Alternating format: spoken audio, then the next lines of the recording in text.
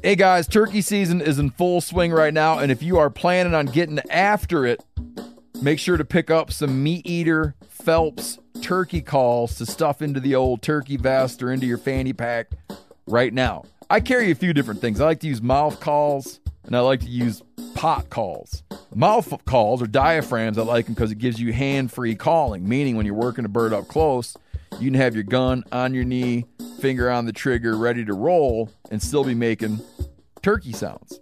I like pot calls because I just like pot calls. I enjoy calling with a pot call.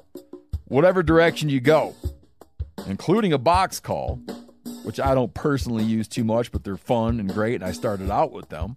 Yanni, on the other hand, one of my main turkey hunting buddies, he loves box calls. And what's funny is I'll now and then look to him and give him the look that means get out your box call and find us a turkey. So it's not that I don't like him. I just have Yanni use his. Then I don't have to carry it. Go to Phelps Game Calls.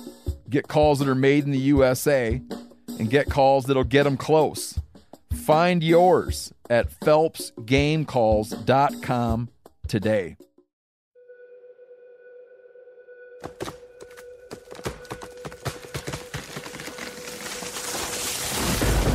This is the Meat Eater Podcast coming at you shirtless, severely bug bitten, and in my case, underwearless. We hunt the Meat Eater Podcast.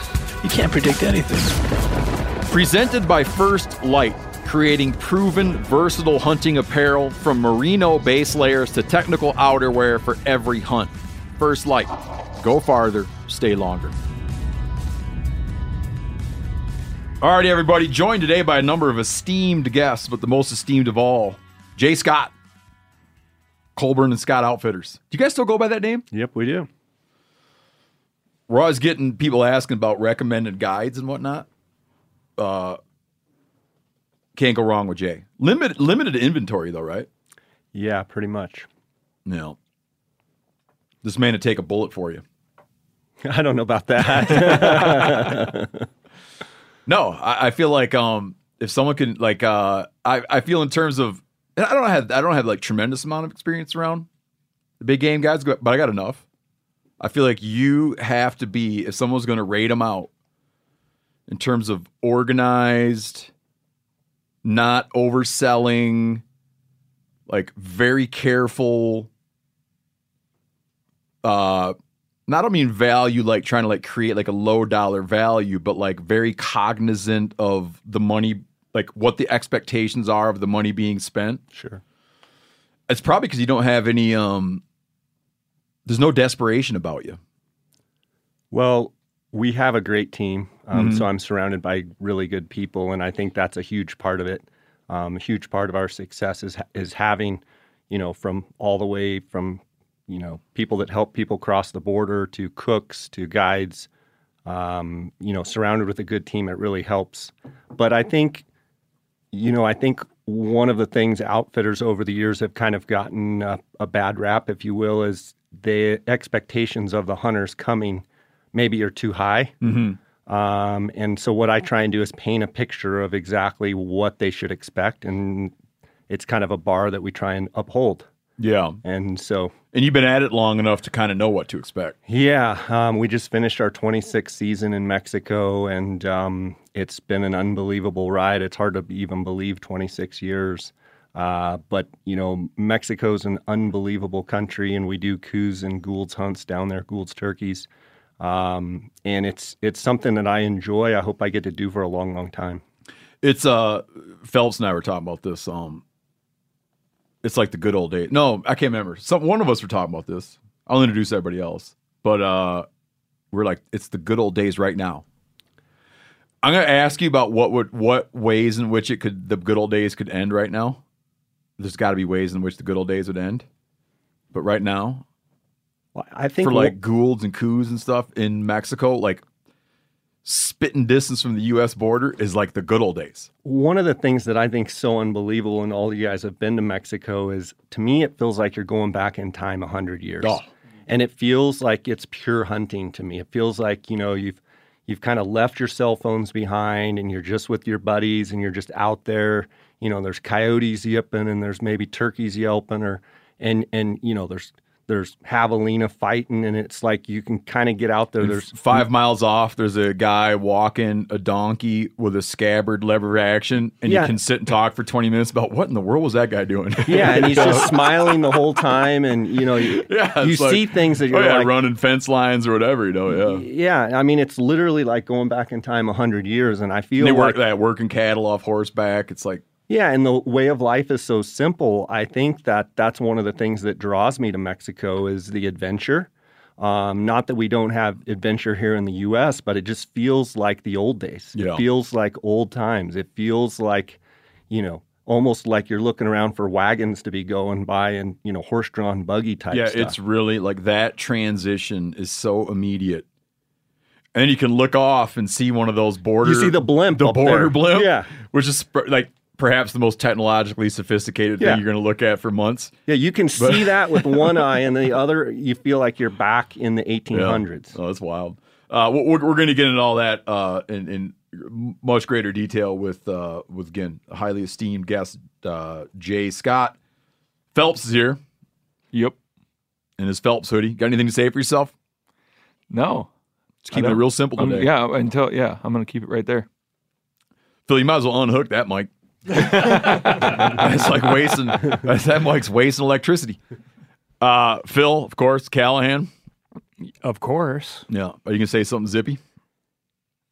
No. Oh man, it's gonna be come on. We got all sorts of awesome stuff to talk about. Season 10 just dropped, right? That's right. That's why Callahan's here. We're gonna talk about that. Garrett Long. What's up? That was good. And of course, Paul Lewis from FHF Gear. I'm here. Second time on the show. Second time. One of my absolute favorite human beings on the planet, particularly right now. Yeah. Because he's always open. Doesn't run around spewing a bunch of bullshit, I can tell you that. Open to new ideas. And we got new projects in the works that we're in the R&D phase for. Are you guys doing R&D together? Yeah. Yeah, he woke me up out of bed the other morning and said, "Hey, I have an idea." Is that a rear rest? No. It could be. It could be. Is it a business card holder? It could be. Yeah. Yeah, it's the FHF business card holder for everybody. What's the plastic window on the side? Well, you sign an NDA and we'll get back to you on that. Oh, really? He could tell you, but he'd have to kill you. Yeah. You going to tell me? You called Paul in the middle of the night, tell him about that bag? Yeah. I will tell you, but we got, we can't do it on live on the air. Oh, come on. Let me see the bag. Oh, well, take a look at the bag. This is right up your alley. This is core FHF, core Steven Rinella, organizational items. It's a hamster holder? What'd you say it was? It's an organizational item. No, I thought Garrett said it was a hamster holder. Oh, so that is a little place where you can put stuff. All sorts of stuff. There's a spot for a label. Keeps things nicey nice in the parlance of Rinella. Well, if it keeps stuff nicey nice, I'll take 10. Is this what you think about at night when you're laying in bed? If I'm the type of person that occasionally does have good ideas, but if I don't immediately transmit those, then they're gone. Yeah. Man, I do think there's going to be like 10 of those in Steve's truck here by the end of the day because I'm excited about them now. I like to keep myself organized. And it has something to do with shotgun shells. Oh, for the listening audience. That's a great idea. It's a great idea. I already got it. It's not hamsters. It's better. Although it could double. Paul, where's stuff at with the new rifle sling right now, man? They are in production right now. Can you go pre-order one? You can't pre-order yet, but we were waiting on the swivels is what the holdup was, and they're all U.S. made, and there was a steel. It was hard to get steel, so that was even that little dinky bit of steel, a little bitty piece of steel. Because like one I-beam would make right. Yeah, we ordered quite a few of them though, and they're in production as we speak. So hopefully we'll see them. What's it called? Tell people the name of the sling. Does it have a zippy name? It doesn't. It's probably rifle sling at this point. So it's no bullshit. Yeah, none of the names we have are real zippy. So if you've been waiting to, if you're going to get a new rifle sling or like need a new one or just want one, I would check this. This is a great rifle sling. Yeah, and it's got, so the page is live on the site right now where you can sign up for notification as soon as we get them. We aren't taking pre-orders, but you can definitely sign up. So your email, you'll get an email drop as soon as they hit the site. Yeah, well, it's got like a little clip. What do you call those clips? Like a buckle? I don't know. Yeah, it's just a buckle. And it's got a clip where it clips to your backpack. Like there's is it the male end or the female end clips to your backpack? The male end. The male end's connected to your pack. So there's a male end of a clip. It's the same kind of clip that you'd have, on the like on a help me sternum, out here, man. like on a sternum strap or something. On a sternum little strap of bigger. your backpack. Like same basic idea, right? So the male end of that clips up to where your backpack shoulder strap joins your backpack. And it just hangs out there. Like you don't even know it's there. But then when you sling the rifle, you can just click that into the sling itself. Mm-hmm. And then for like jumping, crawling, whatever, it just stays glued there. Yep. And it stays on your pack. It stays on your shoulder great anyways. But that little clip, and then just one hand, you can reach up, free it fast. Yep, and it's got an additional strap on the bottom, so you can click the bottom end of the rifle to your waist pack or your waist belt as well, if you want to. I know you don't typically run it like that, but I like to run it up there. It takes the weight of that rifle off your I do shoulder. in the dark, but not in the daytime. Yeah. Yeah, it definitely speeds it up. My wife loved that little guide too that you put on your shoulder strap of your backpack. Because one thing I've never thought about is you look at her and like she's got her backpack on and there's no shoulders that come outside of her backpack straps. So she puts her sling on, right? Oh. And it's just like it's constantly falling off of her backpack. Yeah. There's no extra. Yeah, there's no extra bone and meat. Yeah, hanging out you there, clip that in there and put the guide up, and it just stays riding there all day.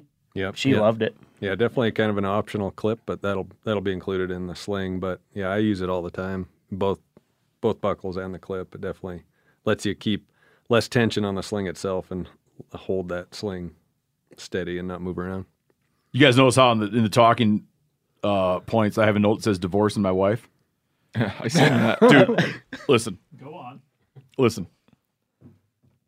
She she puts our kids in some kind of ski thing up on the ski hill for 9 Saturdays in a row. Oh. And every Saturday, I'm like, well, we were gonna go ice fishing this Saturday. Oh no, I already paid. Can't now, already paid. There needs to be a way you pay to go ice fishing. That's ice fishing's great problem. There's no one to pay. Because if I could go in and be like, oh no, I already paid. I paid for them to ice fish 12 Saturdays in a row this winter. We got 6 clinics lined up. I know. It's like Perceived that. value. Yeah, it's like in her mind, it's like inviolable. They have to go because she paid. And it's like, I'm like, well, I'm sorry, I don't know who to pay. I didn't know who to pay to make it that we could ice fish on Saturdays. It's the stupidest thing in the world. And Brody's wife did the same thing with his boys. I just feel so bad for these kids. Their options. I mean, it just is so maddening to me, go man. skiing The whole skiing thing is or so fishing. stupid. It's like I get it for kids. The primary, you go down a hill, you're like, wee. But like at a certain point, that place is mostly full of grown-ups. Do you think the Olympic athletes make that same noise? I'm sure they do. It just is driving me crazy that they're missing out on 9 Saturdays of ice fishing Yeah, you need to like rent a cabin or something like that. that I pay for. That you pay, yeah. Rent it on a lake or something like that and be like, oh, I already got a Yeah, cabin. no, for sorry, we kids. can't do ski this year because I already Yeah. paid for ice fishing. Yeah. Rent a snow bear. There you go. Yeah. Because they get free. They're at their age. Their licenses are free, so I can't say I paid for their licenses. Yeah, you got to get a cabin. No, there's no one to pay. We're gonna have to call David Wise and just ask him one question, Dave. What noise do you make when you go down? Oh, the it's wee. half pipe. Gravity's working. Gravity's working. It's so like when I was a little kid, I liked to go sledding, but I mean, sometimes you move on. It's like I would like shit my diapers. I did that for a while. Then I sledded for a while, and like I got over it. It's like yes, gravity pulls you down slick slopes. It's like I don't care. God, man. Did you guys see that giant bobcat Yanni just got? Did look like a big cat. 25-pound bobcat. Really? Well, then Phelps one up him, Phelps. Phelps one upped him already. Well, we just caught one back in a cubby set way back in Washington that was 33. Whoa. But it was a giant. But our cats are so ugly back home. That was the thing is, Yanni's cat, you just want to bury your face in that thing. yeah, because they got the big. What makes a bobcat what makes it cool and valuable is if it's got Spot. yes, like a clean white belly with well defined Yep. black spots. And it's funny about bobcats is, a few years ago, and this stuff's always exaggerated. Like a few years ago, cats were exceptionally high. And everybody run around being like, bobcat's worth $1,100. Because like maybe like one bobcat sold for $1,100. So then it becomes that every bobcat on the planet's worth $1,100. So I don't really know. They're very valuable. It was like a lot of guys were getting like $600, $800 for high elevation Western bobcats. At the same time, a bobcat from my home state of Michigan would be worth $15 because they don't have that belly. Yep. They're just Why? Why don't they? I don't know, man. I was texting about a similar thing with our good friend and your fellow Arizonan, James Heffelfinger, this morning. Where He knows a little bit about stuff. Yep. This morning, I sent him a picture. A kid had sent me a picture of a deer he killed in Florida that had like that crazy black mask. And Heffelfinger's like, it just seems like a Florida thing, man. Like deer that have some weird throwback to when they, at a point when they had face markings, like dark facial markings. And he said in that area, it's common to get them with varying degrees of black marks. And I don't know if it has something to do with, it'd be an interesting thing to take a bobcat, from 9,000 feet in Wyoming and send him to Michigan. And would his progeny wind up having not spots? Yeah. I don't know. I caught a little teeny bobcat. Like teeny. But that One slipper. one slipper. But that was an impressive one that Yanni's got. And they're filming a thing right now about hound hunting. They're out hound hunting for lions, and Yanni's got his pound puppy dog. And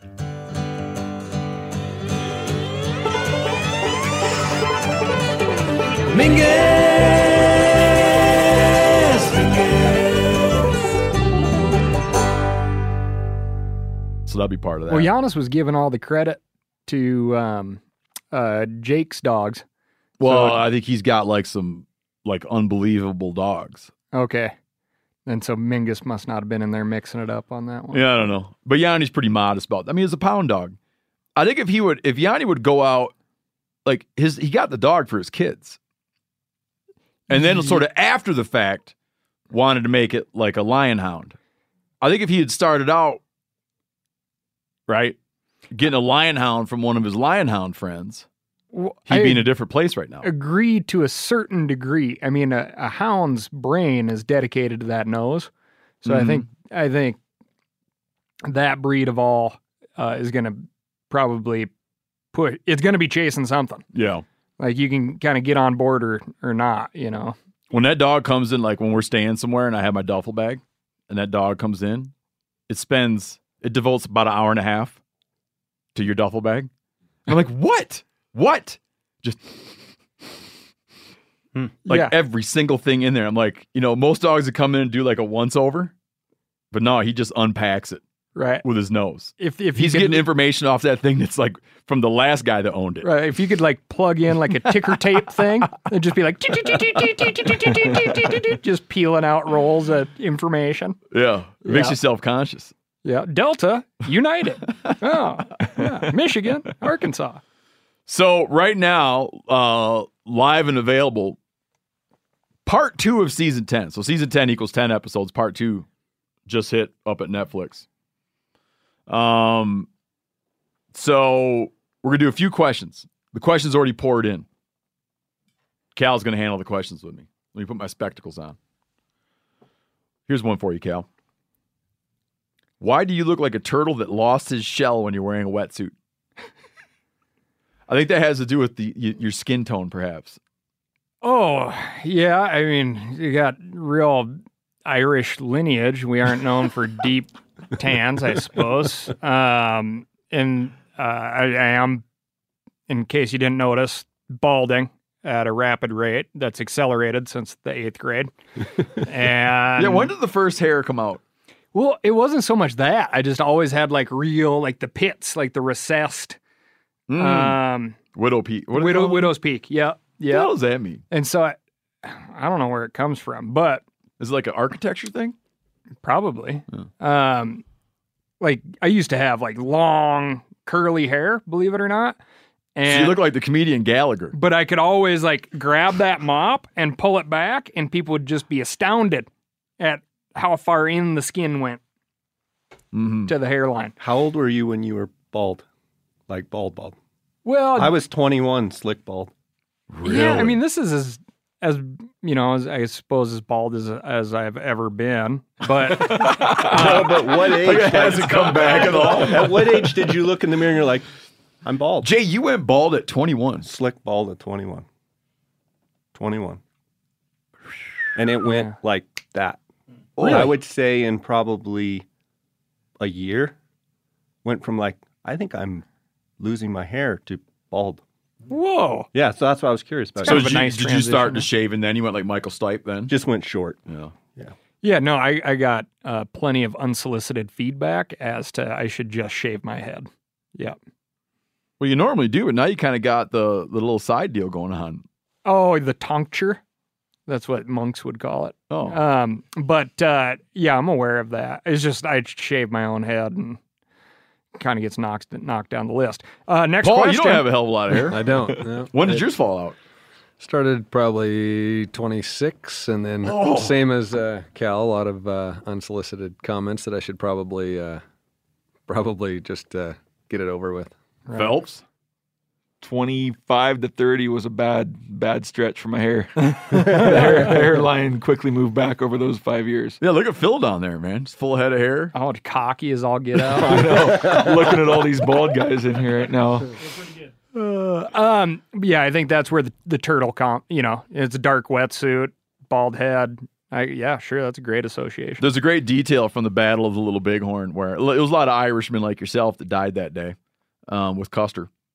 And there's a detail that the next day, some soldiers were coming up the valley and they didn't know what happened. And they saw on the hillside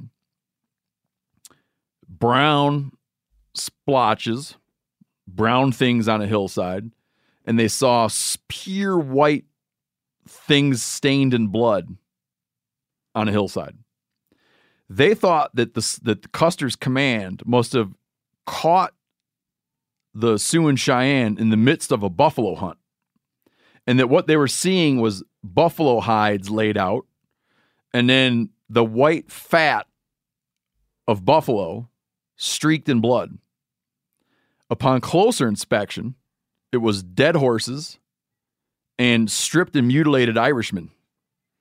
And that white skin was so white it looked like buffalo fat. What do you think about that, Cal? It certainly lines up. I mean, I remember looking at my grandpa's legs, he'd like cross his legs and his slacks would ride up a little bit and just being kind of horrified. Yeah. I know exactly that feeling. Yeah, in awe. Like a translucent type of situation there. Like it's has not seen vitamin D in decades. So Another question that came in is, what's up with Danny's neck hair? I have no idea. I have spent no days idea with that either. man. yeah. Yeah. I think these are the same folks that give you unsolicited advice on how to cut your hair because you're not doing yourself any favors, right? They're like, well, look at that neck hair. Yeah. That guy. Why on earth did Robert Abernathy throw raisins in his wild turkey salad? I'll point out that that's the question of a not very careful observer. I think he threw cherries into that. So here's my question to you. Why can't you pay better attention? Put in all this time and effort, make a show. Don't pay attention to the details. When was the last time I ate a steak? I eat them all the time. I'm sure the question is beef steak. Yeah, they're skinny shaming me. Yep. It's still okay to skinny shame people. It is. It's the last thing. The last thing you'll be able to do is you'll be able to ridicule poor Southern males. Like you'll always be able to do that. Like always be able to ridicule on movies or whatever. You'll be able to ridicule poor Southern males, and everyone will always think that's funny. Like they'll never get like, oh, you shouldn't do that. That's terrible. It's like they'll always be a target. Yeah, but didn't we That talk about redneck. this on the trip? And That you'll always that people, no matter how woke society gets, they'll still think it's a good idea to ridicule poor Southern males. We talk about no, this. I was thinking that it was like a deal where someone's trying to give you a compliment, but they're like making a little underhanded. Oh, we talked to about be- how you can still skinny shame. Yeah, Yeah, I just got skinny shamed by 2 women. right. And I don't think they're trying to shame you. I think they're like trying to compliment, but then be like, "Oh, you're too skinny." No. It's like Jason and I were saying how we get told all the time, like, "God, you're just too ripped. Like you got too much muscle going on." Yeah, that's not what it is. I don't remember the last time I've been. It's okay to skinny shame. And I'm not saying it shouldn't be. I'm just saying it's puzzling to me because as society sort of collectively saying we're going to stop dogging on each other all the time about stuff, not that one. I do think it'll eventually become bad to skinny shame, and then movies will still make fun of poor Southern males. It's my prediction. What do you think about that, Cal? I think, yeah, sure. I mean, folks like ribbing on each other, right? So you're going to rally around the things that are still acceptable. Yep. I was making the comment, we did some hockey playing a couple weeks ago, actually while you guys were in Mexico. And folks were talking about like old hockey movies. Mm-hmm. And I had purchased a bottle of Newman's Own salad dressing for the trip. Got it. Paul Newman's in a famous old hockey movie. Oh, yeah. Yeah. What the And hell is that movie? Long time ago. was what the heck is it? Shit, now I can't remember. Cripes. Anyway, we'll figure it out. But like Slapshot. That's there you right. go. I couldn't. I was. Did you look just that like, up, Phil, or know that? I thought it was Slapshot. I just double checking. Yeah, Slapshot. You thought it was Slapshot. What was his search? Can you tell me what his show Paul Kelly Newman search? I hockey? feel like I feel like you're lying. Searched for Slapshot. He did. He did for real? Yeah. I thought he typed in Yeah. Paul Newman hockey movie. So he no joke wrote Slapshot down. Yes, absolutely. Okay, He did. I'll give it to you. Guys Phil. on it. Anyway, just an example of like something in one's past that was apparently broadly socially acceptable at the time type of humor that is like you cannot, it's hard to make it through that movie at this point. You wince a little bit. Oh yeah, big time. Yeah. Big time. And then, Newman's Own Foundation, all profits go to philanthropic Yeah. deals. And you're like, this guy on the salad dressing once said this in a movie. Yeah, You're someday like, the wrong person's going to watch Slapshot and Paul Newman's whole thing's going to be over, man. Yeah. Yeah. Steve, I got a question for you real fast. I see you keep popping those designer glasses on. I've got a solution for you. What? LASIK eye surgery. No, because it doesn't work for reading. I just got it done. Just for reading.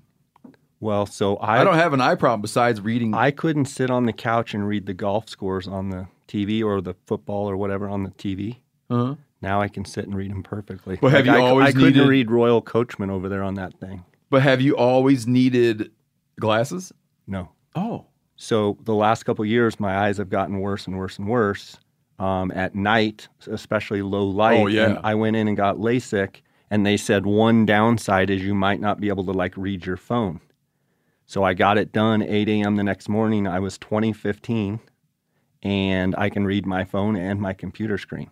Really? So you might have it checked because. Oh, I got an eye exam coming up. Oh, you do? Yeah. To find out what. But I mean, this has been happening since I was 45, just like slowly. Right. It just gets worse and worse. So I use these readers. So How can you fast was see at your a recovery? I could distance? actually do it. I just had to make a weird face, tip my head at a weird angle, and get back. Can you see at a distance? I mean, can you see a buck out there at 200 yards? and- Extremely well. Okay, so your distance is fine. My distance was When- shot. My last eye exam, they told me that my distance stuff is still spot on. Okay. It's just reading fine print is getting harder for me. Okay. But I'm LASIK, going down. We're going to get Okay. down to the bottom of it. I bought these on Amazon. I bought 5 for $10. What power? 2s. I was going to tell you when you brought that up the last time, my buddy Kyler, his dad passed away, right? And we used a bunch of communal stuff for horse packing and things like that. And every item that we touched of his had a pair of reading glasses in it. Mm-hmm. The little fold up ones that Yeah. fold out. Sure. So I just went to that strategy. I was trying to do the thing where you have a pair. Everywhere. That shit doesn't work. So now I have a pair everywhere. Yeah. It's so funny. Saddlebags, old duffel bags, the jockey box in his truck, the glove compartment in his truck. I mean, they were just everywhere. Yeah. Yeah. So this is the way you got to do it. Here's some more serious questions. What was my favorite episode from part 2? Indisputably, the show we did with Kimmy, me and Cal and Kimmy Werner. Guys, just What's your what do you problem? think of that, Phelps? Oh, that hurts Phelps because Phelps and me did an episode together. Listen, Phelps, that was not a hit against you, man. I Phil, took, can you, I can took you it edit as that one. to say Phelps? I'll give you some money later.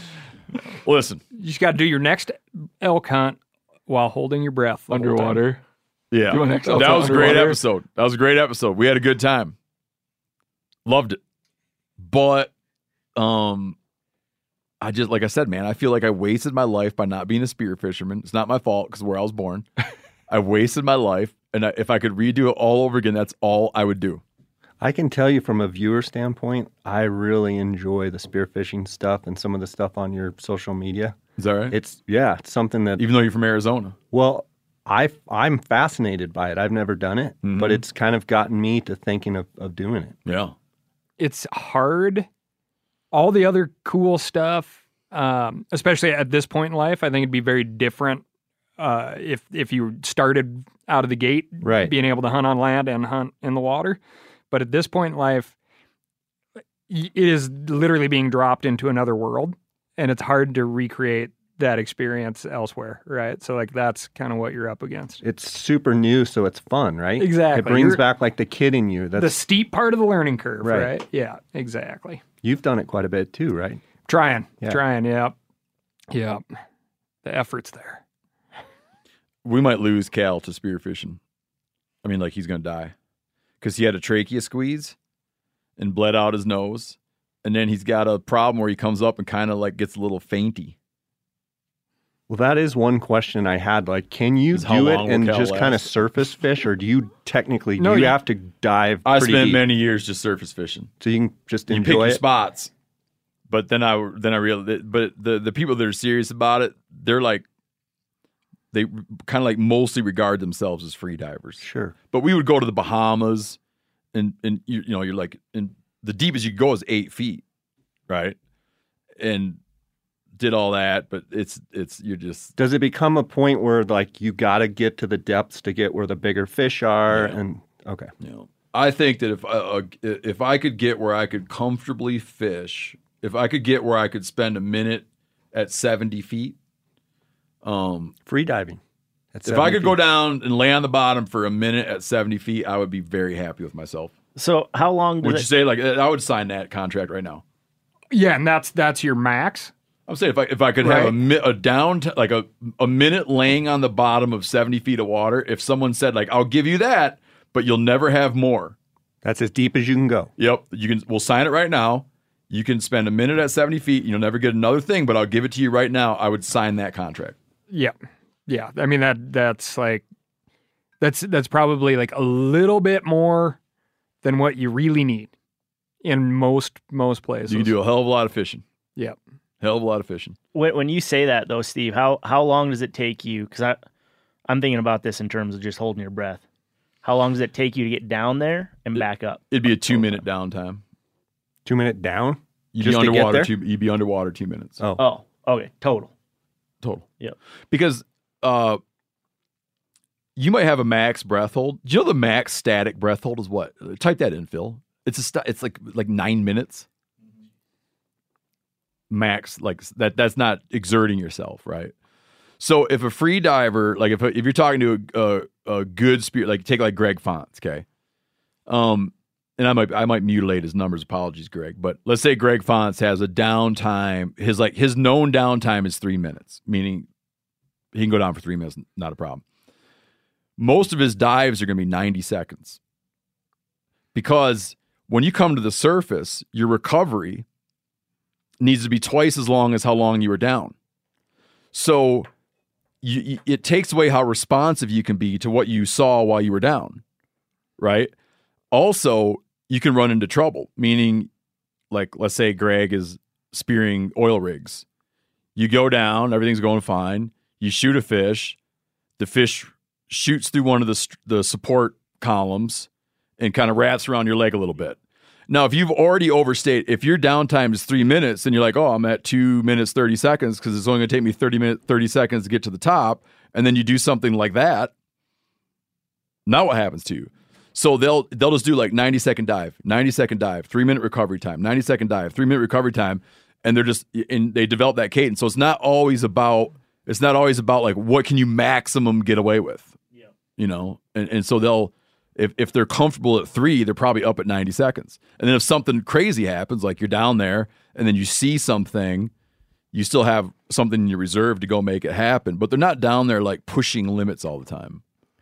The world record was set in 2016 by a Spanish freediver at 24 minutes and 3 seconds. Static breath hold? Yep. No way. Mm-hmm. No way. Was he breathing out his nose? There's a whole article on how like scientifically it's done, but I haven't read it. You have got to be kidding me. I think it's like cold water, certain depth. There's some things to it. Man, that son of a bitch gets some fish. No, that doesn't do anything, right? That's like there's no exertion because any bit of exertion sucks up oxygen, right? So. Even Kimmy Werner was saying it on this spearfishing episode we did where me and Cal are kind of expose our beginnerness, and you know, Kimmy's a pro, like literally has been a professional spearfisher woman, and we captured like what we captured on film that like shows off Kimmy's capabilities is like the tip of the spear for her. Yeah. Like it's incredible. She wasn't feeling too good. No, she wasn't feeling very good. When talking about exertion, cocking a 3-prong, that like they're so in tune, like the good free divers are so in tune with their own physiology that she'll notice the impact on her downtime of having a 3-prong cocked because you're putting grip on something and that burns oxygen. Like when Greg gets up, like they don't drink. They're like monastic and they're on dive days when I've gone with them. They're like monks. You know, like they're watching. They don't want to drink the night before. If you're really trying to perform peak, like you don't want to drink the night before. There's a guy that cuts out dairy days before for any kind of like mucus buildup in your head. No coffee. Super careful about any medications you take. Very careful about food you eat. Avoid acids. It's a deep, dark hole. But it's about like knowing yourself and your capabilities, which I want to swing back to the issues that I've been having. And, you know, I worked on like a lot of breath hold charts and did a lot of training and really did make giant leaps and improvements in my abilities. And the reality is like, I think I'm always going to be susceptible to the mistakes I'd been making. But it's a training and repetition thing and certainly a mental thing of knowing like the safe way to push your boundaries and improve. And sticking to that, you know, so it's awesome. Like I just absolutely love it. So. Wasted my life. And you're getting old. Yeah, it's over now. Still had fun with Phelps. Here's a question, Phelps, from a listener. What were your backpack setups on the elk episode? I had a XO Mountain Gear 4800, which I like a whole bunch. And then what'd you have and then explain your arrow setup because I mimicked Phelps's arrow setup. So I was running a Kafaru 44 mag on that, so 4,400 cubic inch pack on that one. And then we had similar size. Yeah, backpacks. Similar size. We knew we were only going to be 3 to 5 days, so it was a perfect size without a bunch of extra room. We still had the ability as soon as we killed to take a quarter out on that first load. So really good setups in that 4,000 to 5,000 range. But as far as the arrow setups, we didn't go completely Ashby. We just went with a semi-micro diameter arrow from Black Eagle. We put a lot of weight in the insert, so I think we were both shooting 150 to 200 grains on the insert, and then we were both shooting 100 grain iron wool broadheads. So kind of not and my specific setup, I don't know where you ended up. I have a longer arrow and a little bit heavier arrow.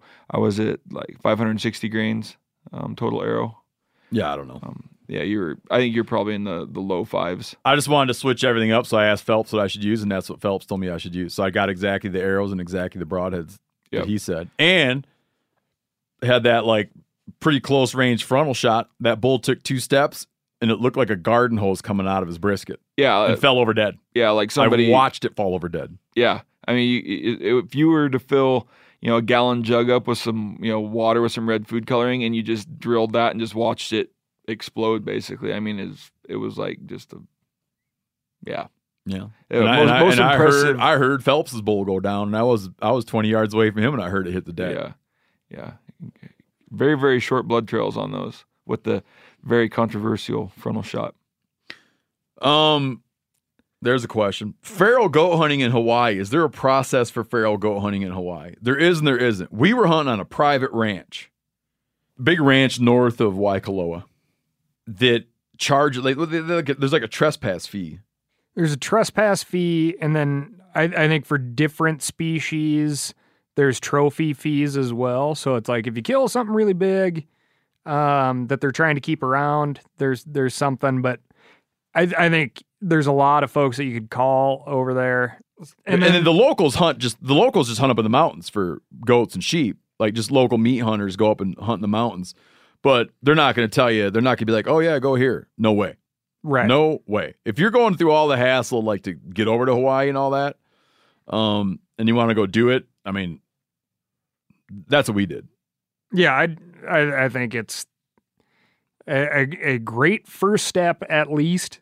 And for all the activities that there are over there, it would be a very efficient use of your time too. So, someone asked like how deep was Kimmy going under the water? Like, so we're talking about that 70-foot thing. Kimmy can very comfortably fish at 70 feet. She can fish over 100 feet deep. I don't know what her deepest dive is, but I mean, she can fish at 100 and over 100 feet of water. Yeah, she did tell us that. I mean, it's. She may have done like 130 for a minute and 30. It's something very similar to that. After we were done filming, we went fishing for a few days, and I didn't, witness. I swam with Kimmy on her birthday, and that was like the day that she must have been feeling very good and just decided to not deal with me. I was there just trying to keep up and watch the scene, and the depth didn't stick out to me, but just the comfort of being underwater, underneath big boulders, underneath caves for long periods of time with your running line that attaches your spear to your gun, going all over the place through fish. They're wrapping up on things. And from the top side looking down, like my heart was going because I was like, oh God, she's been down there a long time. It seems like a dangerous situation or a potentially dangerous situation. But you're watching a person who is completely confident and completely relaxed. Like there is no difference than her untangling her fly line on the bank versus untangling this line underneath. It's like, as Steve would say, it'd be very like do do do do do do do do type of thing. I went back with my wife and kids between Christmas and New Year's to spearfish with Kimmy again, and I'm so freaking jealous, man. Wasted my life. Did I tell you that, Phelps? You did multiple times. What was the tastiest fish you ate in Hawaii? Oh, were the camera operators using scuba or free diving? Free diving. Kimmy's husband is a phenomenal, Justin, a phenomenal underwater photographer. Kimmy's husband, Justin, shot a lot of the underwater stuff you're looking at, but Dirt shot a lot of it. Dirt's comfortable in the water. Yeah, Rick Smith is Yep, Rick shot some. Yeah. But some of the real doozies were Justin on the deep stuff. We actually and we'll probably use him again. I'm hoping to use him again. Oh, definitely. I mean, we talked about on the podcast that we did in Hawaii, but watching Kimmy do her thing, incredibly impressive. And then Justin is there, basically driving like an old portable television underwater would be like a similar, like a 15-inch old portable television for those of you old enough to remember something like that. That's like what he is pushing ahead of him in the water, doing, very, very similar Still kicking things. your ass. Yeah, and it's unreal.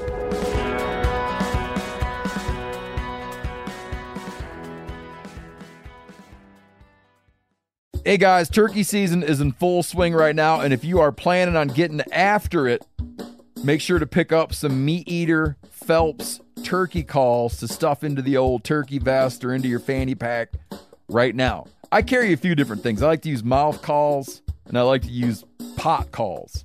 Mouth calls or diaphragms, I like them because it gives you hand-free calling, meaning when you're working a bird up close, you can have your gun on your knee, finger on the trigger, ready to roll, and still be making turkey sounds.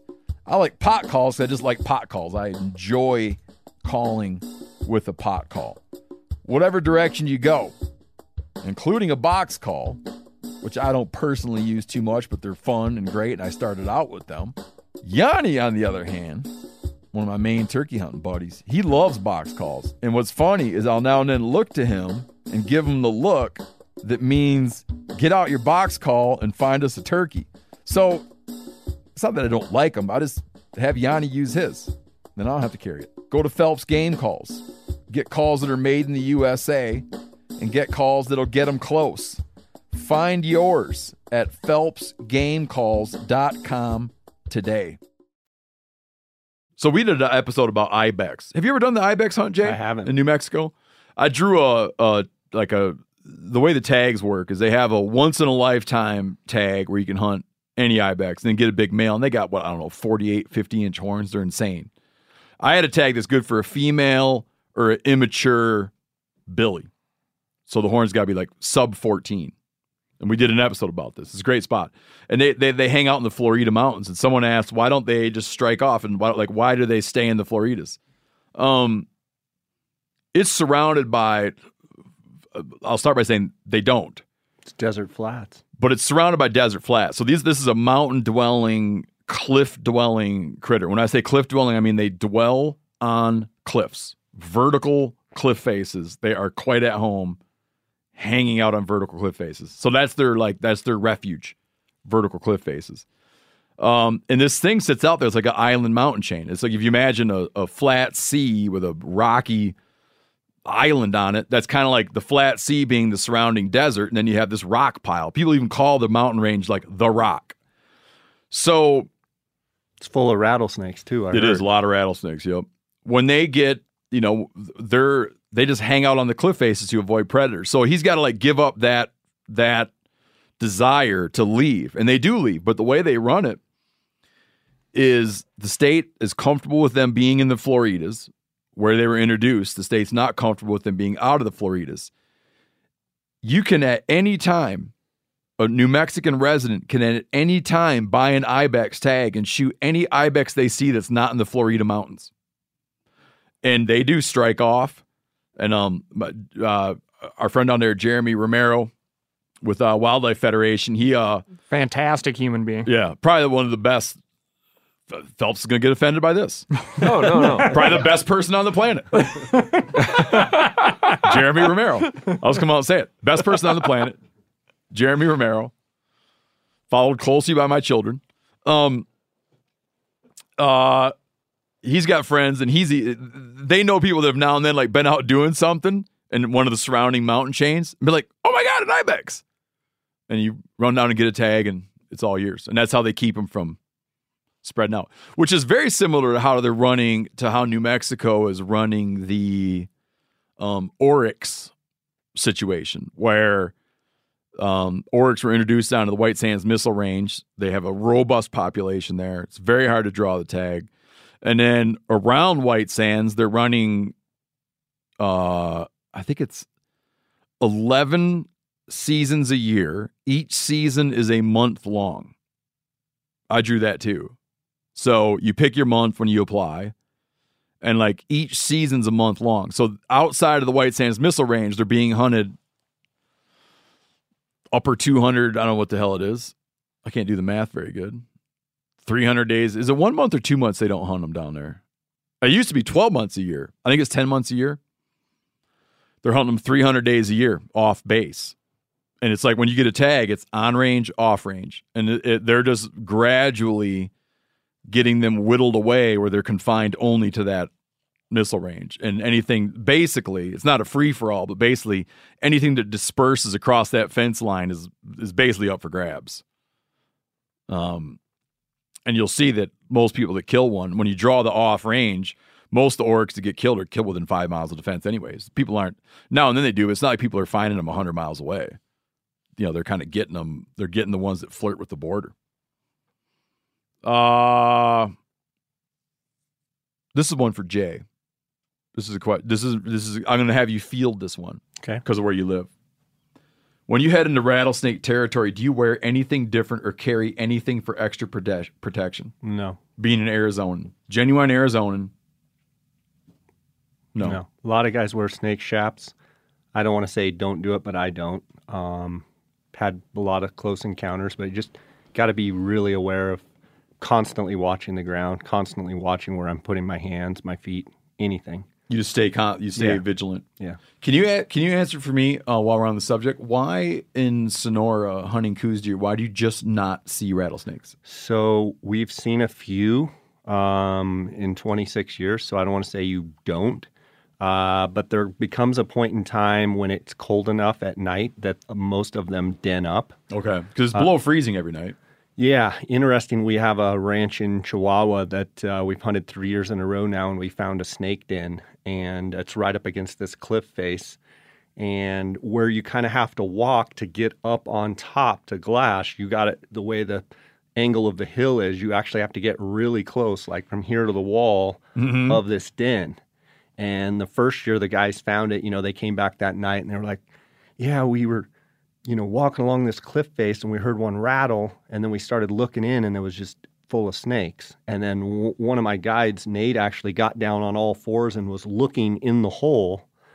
And one of the other guides said, Nate, don't move. And in the grass, he was kind of down on all fours looking in. I mean, it's pretty cool. I saw it this year. There was a snake coiled right next to his left hand and probably 15 inches from his face. Really? But it was cold, so he just kind of backed away.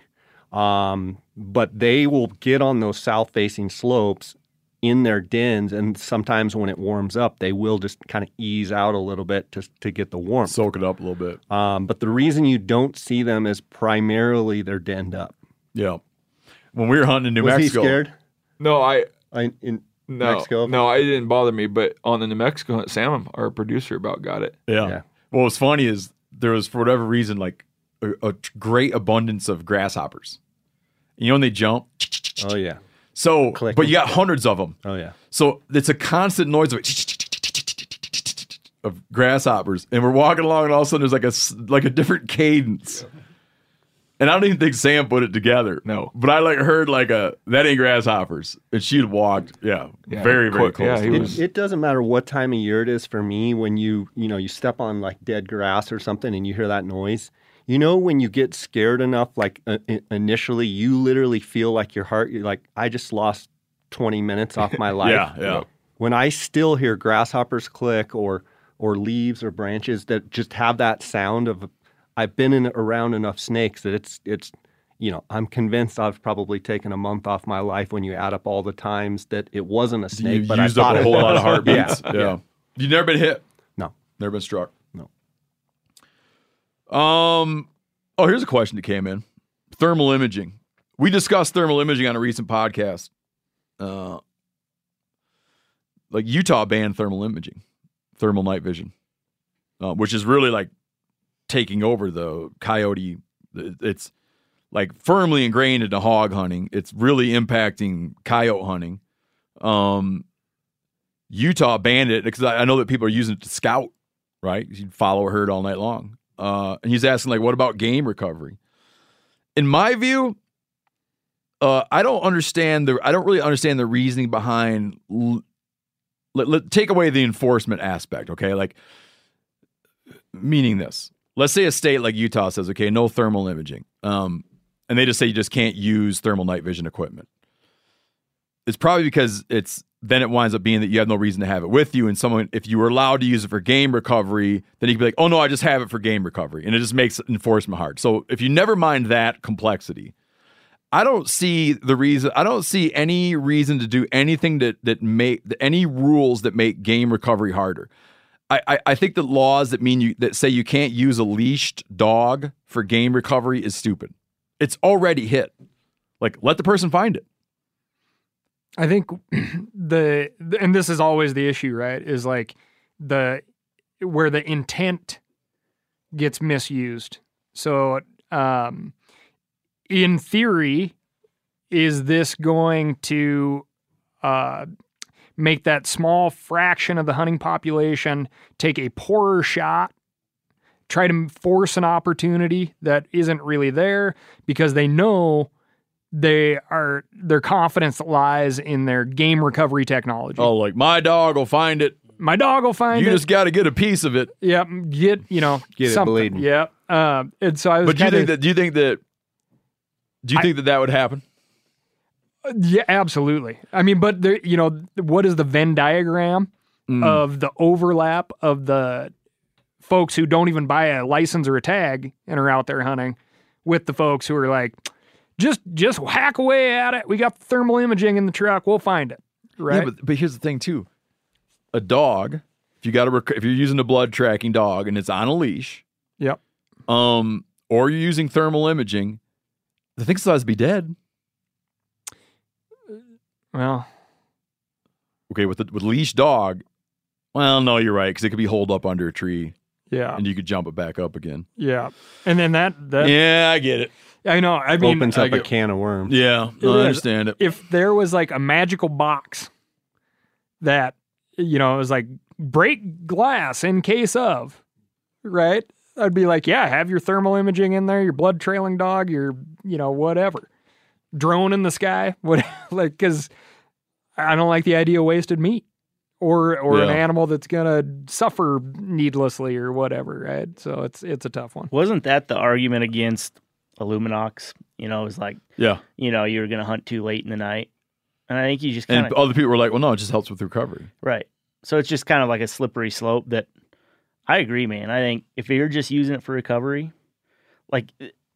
Let's say people were totally honest, right, and not dumb, right? Then I would say the other side is too, man. With like thermal imaging, the investment level you have to go to then go break the law. Like you just got to imagine. It's not like throwing, a spotlight in your backpack and you're like, oh, I'm just gonna go night hunt now. Mm-hmm. It's like that level of investment that's required around thermal imaging. I just don't see those folks wanting to go out there and then like try to find something in the dark and shoot it. I think too, there's a thing where people that don't understand a technology are always sort of it'd be like this. Let's say someone's sitting in Colorado and they're gonna sign a thing that says you can't hunt lions with dogs. And their mind like, what's a challenge?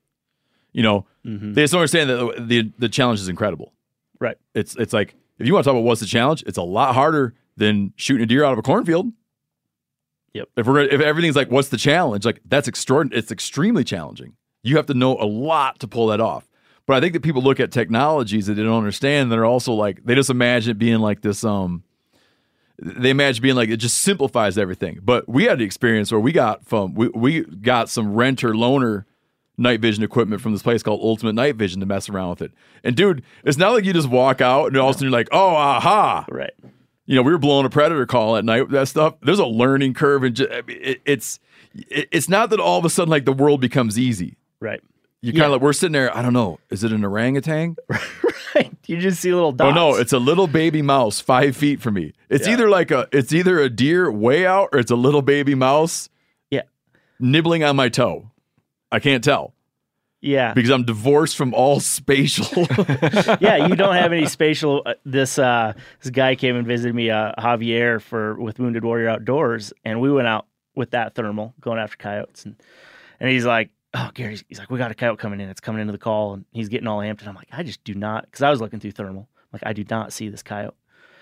And I'm like, are you sure? And he's like, yeah, I can see it zigzagging to us. I'm like, God dang. And You're like, all I can see is that baboon. Well, so I pull my eye out of the scope, right? Because we're like right next to each other. And I look, and his AR is pointed like, I'm not kidding you, like 15 feet in front of him. And he's looking down. And I look, and it was a mouse. Yeah. And he's watching this mouse run back and forth, right? But like that spatial awareness, because he couldn't see the terrain, and the stubble field looked like hills. To him, that was a coyote running in, and it was a mouse at like 15 feet. It's I mean, not even to say like what anyone ought to do about it, but I'm just saying you sort of get in your head that there's certain things that have certain magical capabilities, and then you mess with it, and you're like, I'm guessing you could get there. Like if you're in the military and you train for years and years and years using this stuff, you probably get then you're probably like, it does become magical. But just to open up a box and throw those things on, right, or look through a scope, you're like more confused than you would be wandering around the dark. Yeah.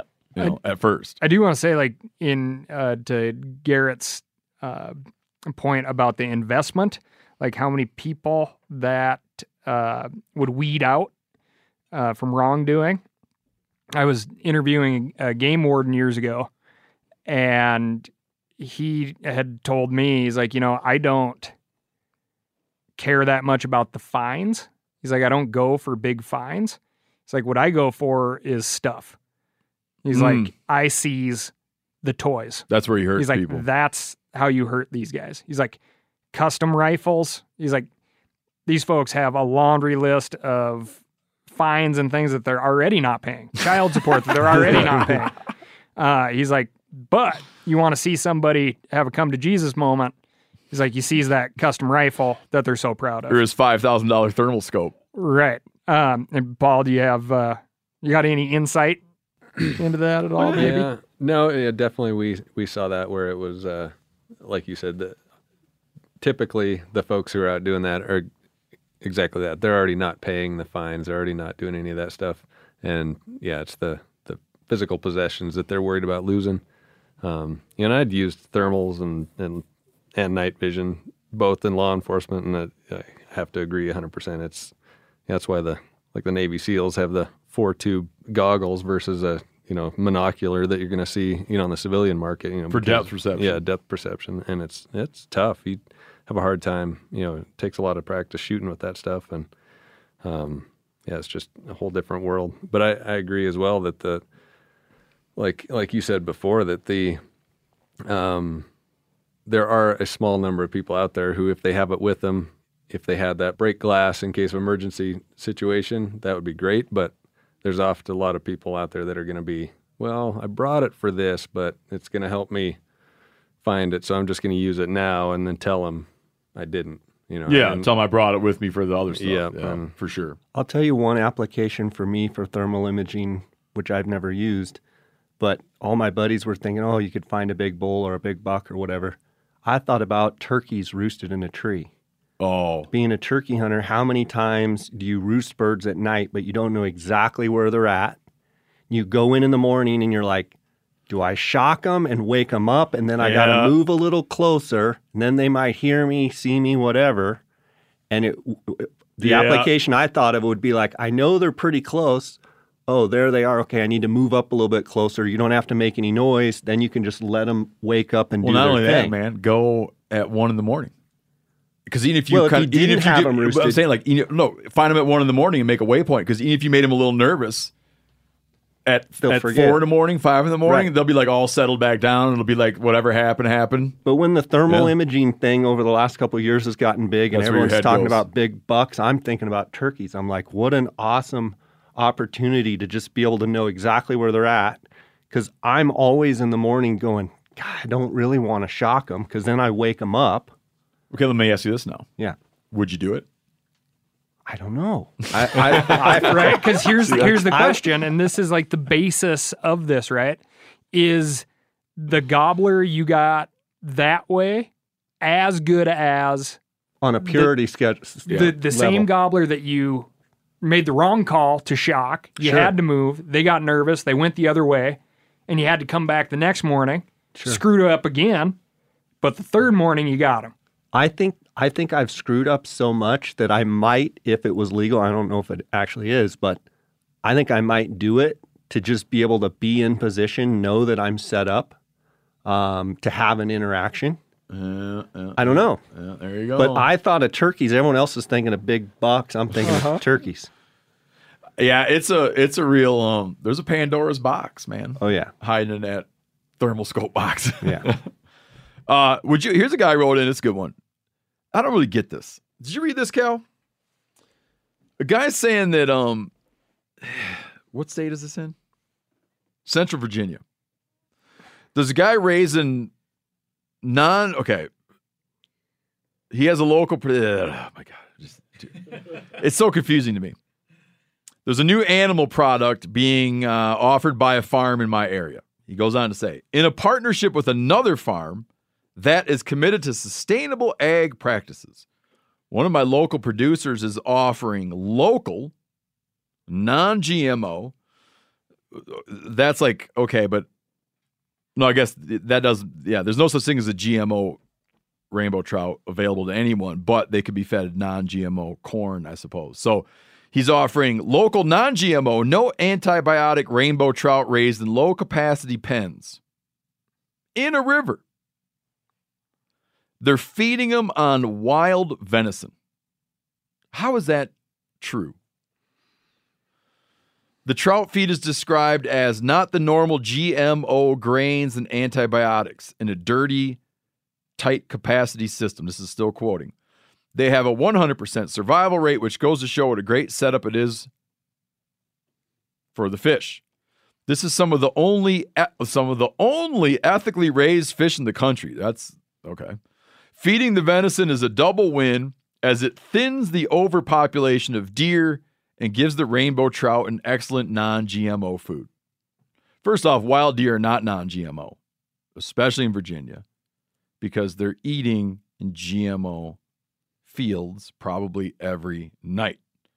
But what are they talking about? Well, it could be that these are roadkills? Roadkill that would be the easy answer. So then it's the cars are thinning the population. It's the cars that are thinning the population. Or you got to keep in mind like the big, sorry, I want to use the word battle, but it happens on a lot of the national monuments over there that are battlefields where you have these crazy spikes in whitetail populations. Oh, and they're getting them from sharpshooters who are like doing contract work? Could be some of that. So that would be like the sourcing part. But the question of like, would you eat that eats this? That's surprising. Is like, yeah, of course, because you have no idea what a wild turkey has consumed on its path to you. To say a whitetail deer in Virginia is non-GMO is just not true. It's just not true. Yeah. Like what a beef or pig or a chicken eats before it gets to your plate. Like, I think you'd get surprised on what. Yeah, at least that's a closed system. I mean, you can tell what, you can control what it is. There's a question in there of like, would you eat rainbow trout that eat deer? That was his main question. A wild rainbow anywhere in the country, a wild brown trout, a cutthroat, they're all eating their normal things, and then they're trying out some odd things, and you have no clue what you're going to find in that stomach, really. Yeah. Like, for instance, like the burbot that I caught last year and I always do a little stomach contents check. And, it's like, I have a pretty good idea what they eat, but this guy's gut had several rounds of what, without testing, is a wild guess, but I would describe as cheddar brat elk sausage.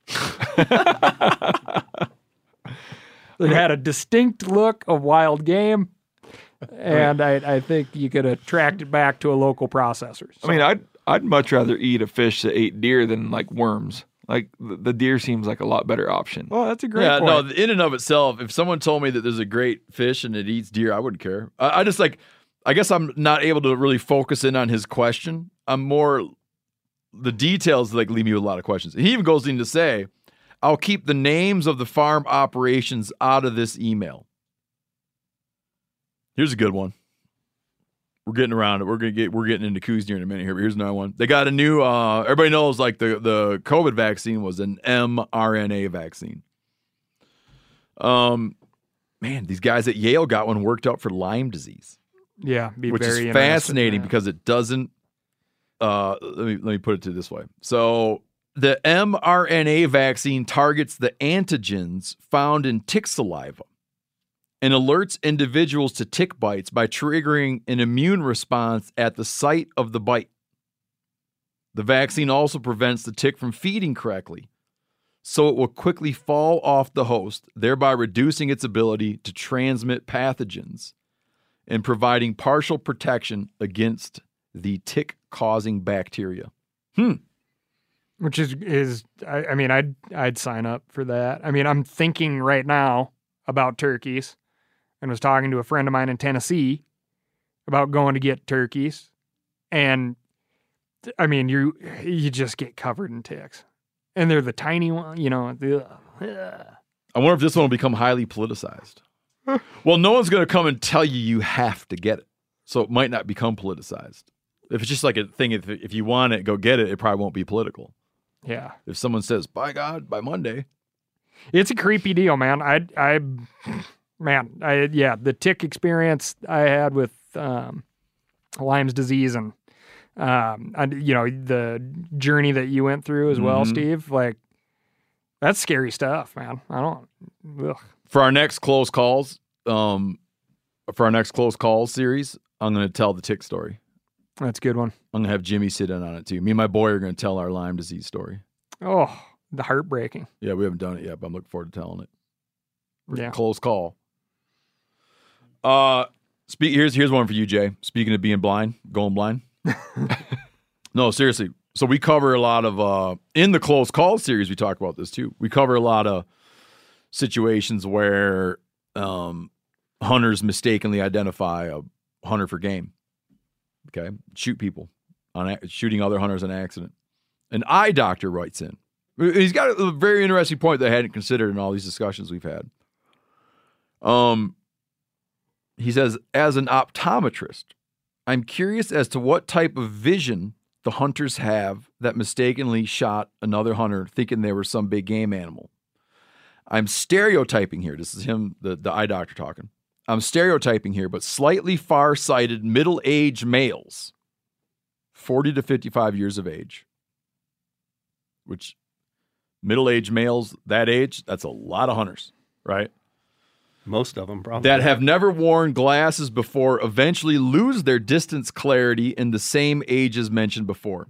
And most of the time, they say they see just fine.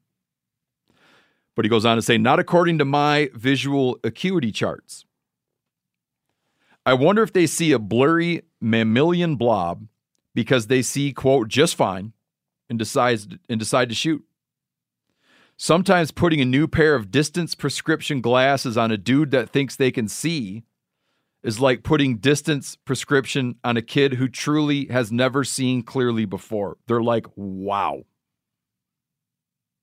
So he goes on to say, if you're a hunter, maybe there is cause for you to now and then get your eye exam. And it could be someone who's spent their whole life thinking they see everything just great.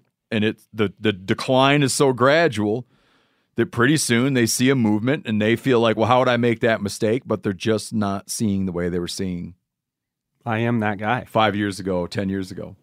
And you're not meaning to do anything wrong, but you think you have capabilities you don't.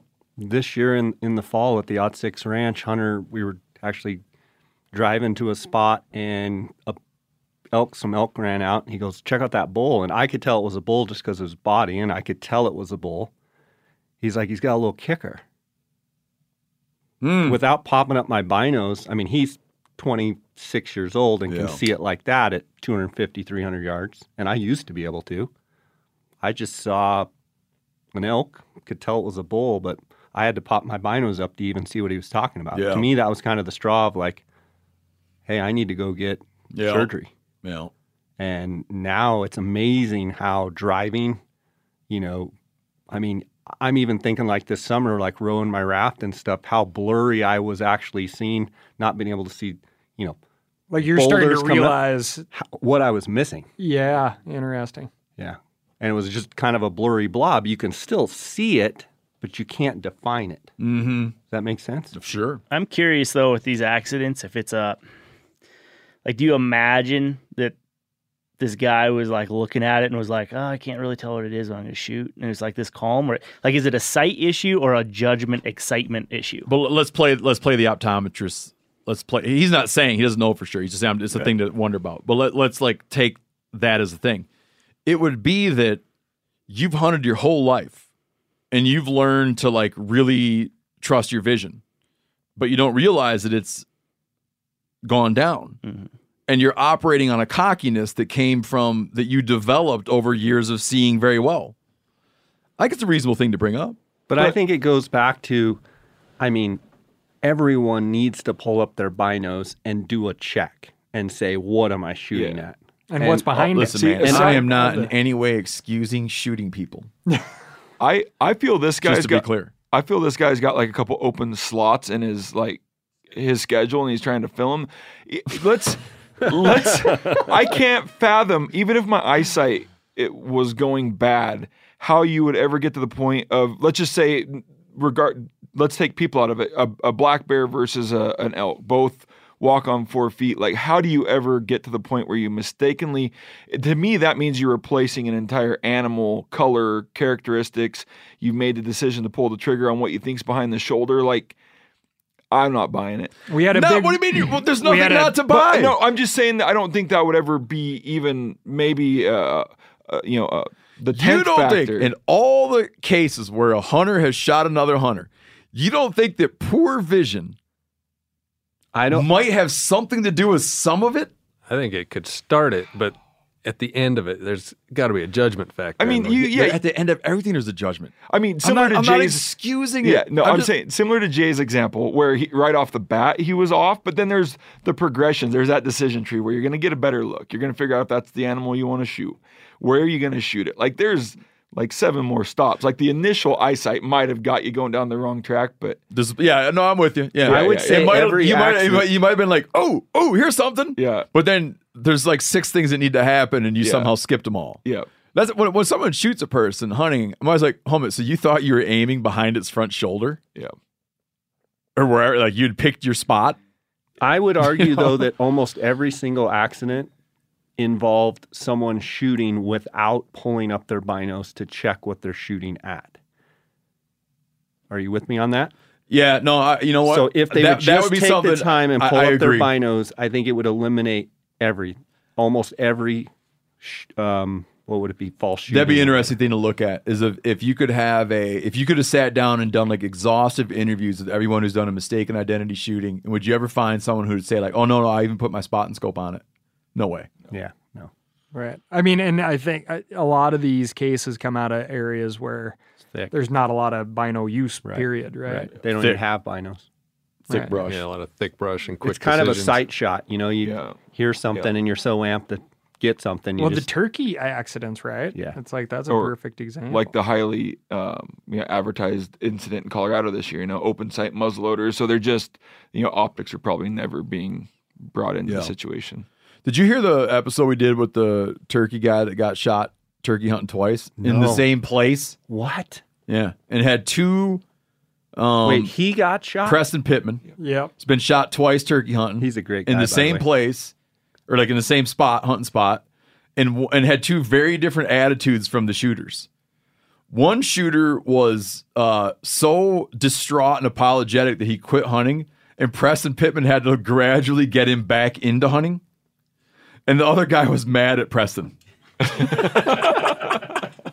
Well, Preston sounds exactly like a turkey, so he probably called him right in. No, and he was blaming the guy that shot him was blaming him. that he was so Well, good. you shouldn't, And you're kind of like, well, hold on a minute. So it's my fault that you just shot me with a shotgun? That is one thing that I always tell people, like, if you're calling, no matter what animal it is, and you start hearing other hunters come your way, a lot of guys think it's fun to call in other hunters. You know, Yeah. like, oh, I called Jay Scott in, or I called Phelps in. Like, it would be like, oh, look what I did. I always say, listen, if you start hearing other hunters call back to you, Like, I would not be the first one to just jump up, say, hey, Hunter, like, it's not worth calling him in nice and close and getting shot. Yeah, like, don't mess with it. Yeah, you don't wait till he's trying to pluck you. Right. Oh, yeah, one number 9 shot TSS to the eyeball. No thanks. Changes things a lot. Abernathy, I can't remember what shot size he was saying he shouldn't be able to use. This is so funny because Robert Abernathy's like, maybe someone had 5s. I don't know what the hell he had. And he's like, man, I don't think you should be able to use those. That hurts. I was like, what are you talking about? Because he'd been shot. He'd been shot by someone using that, and he doesn't think it's a good turkey load. I think I told this. Did I tell the story about him? He was sitting there listening to a bird calling, listening to a gobbler, just trying to think about where it was and how he's going to get over there. And he puts his foot up on a stump. Blam! The guy shoots him in the leg. In conversation with the shooter explained, when you put your foot on that stump, it looked just like a tom going into full strut. Unreal. Eye exam. Oof. Eye exam. And Phelps. you can get all sorts of Abernathy fix on season 10 of Meat Eater. That was great. 1 in a million. I don't want to say he's the best guy on the planet because Jeremy Romero, but he's close. Wonderful man. Wonderful man. Love the guy. An American treasure. If you haven't seen season 10, it's live on Netflix right now. Check it out. We put a bunch of work into it. Cal's in 2 episodes. What percent is 2 out of 5, Phelps? 40. Cal's in 40% of the episodes. That's a lot. Makes it sound like a lot. Bald, white little head. Yeah, look like a shelled turtle out there. So you can see that. A bunch of other awesome stuff. And can we say that we're in the midst of working hard on new ones. New episodes. New episodes. Which would be not season 10 part 3, but season 11. TBD.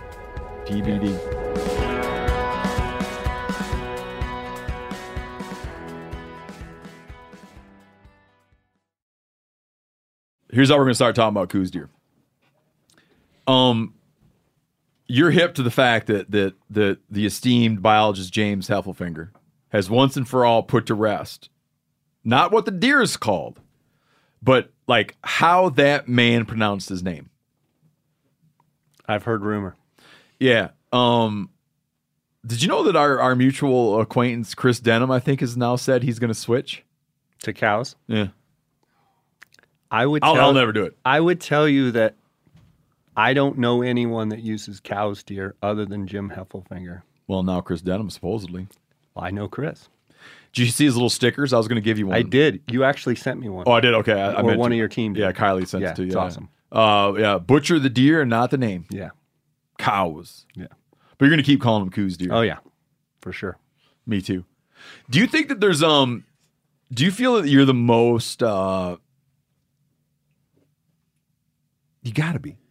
You have to be the most experienced Coues deer hunter on the planet. I don't think so. Who would be more? I don't know. Who would be more? I mean, there's lots of guys that have more days in the field than I do, probably. You think so? Yeah. I mean, I have a lot, but I don't. I bet you there's no one that's seen more than you. I mean, I've definitely seen a lot, for sure. Well, think about it seriously for a second. 26 years. Don't be modest, but think about it seriously for a second.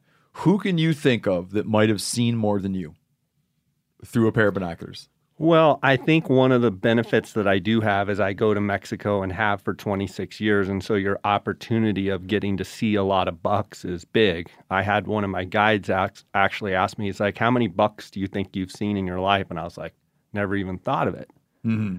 And he's like, well, you've been going to Mexico for 26 years. How many do you see in a year? And I was like, probably 100 at least. He's like, that's $2,600. I'd never thought of it. Mm-hmm. But it's hard to believe I'll be 49 this month. That aspect alone, it's hard to believe I've been doing it for 26 years. It feels like I'm as fired up today about Coues deer as I was the first day I went out. Yeah. There's nothing in me that has waned with Coues deer. I'm as excited to go. I'm as fired up to go. When I see big deer, I get as excited as I first did. Did you know, Phelps, what age was it that you were going to allow yourself to shoot a whitetail? I was going to start whitetail hunting at the age of 70. So as much hunting as this guy's done, which is like a lot, he had never, ever shot until this year, had never shot a duck, had never shot a whitetail because he's so committed to elk and mule deer. Is that any type of whitetail? No, I was reserving that for the North American whitetail. So the Coues deer. But now he broke. Like, how old are you?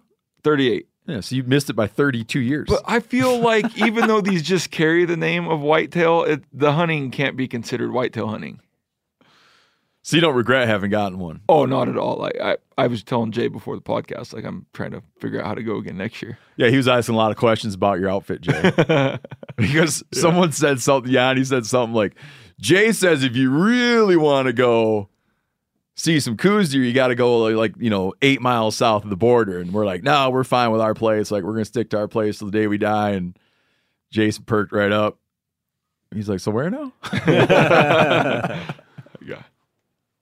So you don't regret going and doing it? No, not one bit. It was breaking your whitetail streak. It was extremely fun hunt, like one of the best deer hunts I've ever been on. Yeah. What is it? Why is it so fun, man? It's hard to figure out I don't why know. it's so damn fun. I was trying to put it all together. I don't know if it's like I was telling Jay again before, like the combination of you're seeing just enough deer. I mean, it's still hard. These things are hard to spot even when you know they're in your optics. You're seeing enough bucks. You know, it's almost seems like it's a 1-to-1 buck to doe ratio. So you're not just like glassing up 80 does a day to see 2 bucks. So it's like a good balance. They're just sneaky and, do Coues deer stuff enough to get away from you time and time again. So when you do spot them, it's not a guarantee. And it's just that combination of you're probably going to find success. It's just how it's all going to come together, which is kind of like the perfect mix. And then, as Jay mentioned earlier, it's just that off-grid feel of it. You got the cowboys running around and, doing, they basically work to live. And it was just, I don't know, just something cool about it. Just, kind of untouched country, it seems like. Yeah, it is. It's one of, kind of like my favorite thing now is hunting youth deer season, which is 2 days long. I love hunting youth deer season with my kids. But it's kind of like a seasonal highlight. You just get so lost mentally. There's enough going on. I've talked about this a bunch of times before, but like for me, I have the most fun when something's detailed enough and hard enough that you don't have other things to think about. And once you get up and get going on the day, there's enough just like excitement and things happening and like visual stimuli and this feeling of being like in another land that until you go to bed, till you climb in your sleeping bag at night, it's like I don't think about anything what I'm doing. I just think about what I'm doing. Yep. I mean, we might have like a few laughs, throughout the day, which is just part of it. But for the most part, it's like this kind of time just to really take 7-8 days and just focus on something. I think one of the things too, it's like you said, such a visual aspect with the glassing. We glass everything we hunt up here in, the lower 48. But when you get to Mexico and when you're specifically hunting Coues deer, it's so glassing intensive.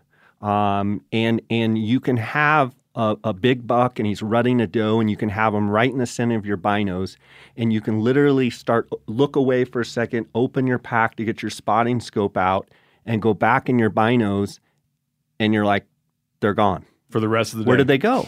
Where are they? What? I just looked away for a second. Then sometimes they're right there. Yeah, they never moved. Yep. So you just looked away. You look back in and you say they're gone. Then you keep looking, and they're in the exact same spot, okay? Mm-hmm, yeah. Then there's times when you do the same thing and you look and they are gone. And I think to me, that's what makes Coues deer so exciting is the fact that, when a bull elk is standing there at, 1,200 yards and he's in your binos and you look away for your spotting scope, most of the time, as soon as you pop back in, he's right there. Yeah. A Coues deer could literally be standing with his face, turned this way and rack shining in the sun and you're clearly focused. You look away for a second, back in, and it's like you really have to look and he's not changed his pose at all. I had something very similar. I was walking to meet up with Yanni, and I was kind of done glassing a point. And I look, and naked eye one. It's 220 yards away. I see it with my naked eye, and I mark it because it's right. In my head, I just realized it's at the sun line. The sun's coming up, and it's at that line of like shade meets sun on a hillside. I see it with my naked eye. I put my binoculars up, and I register enough to be like, oh, it's a buck. And I go to sit down so I can get a more stable look. And then I'm like, that son of a bitch snuck away. And I knew where he was because he's on the shade line. And I looked, and I'm starting to try to look to see where he might have gone. And I go back, and I realize, like you're saying, he hadn't moved.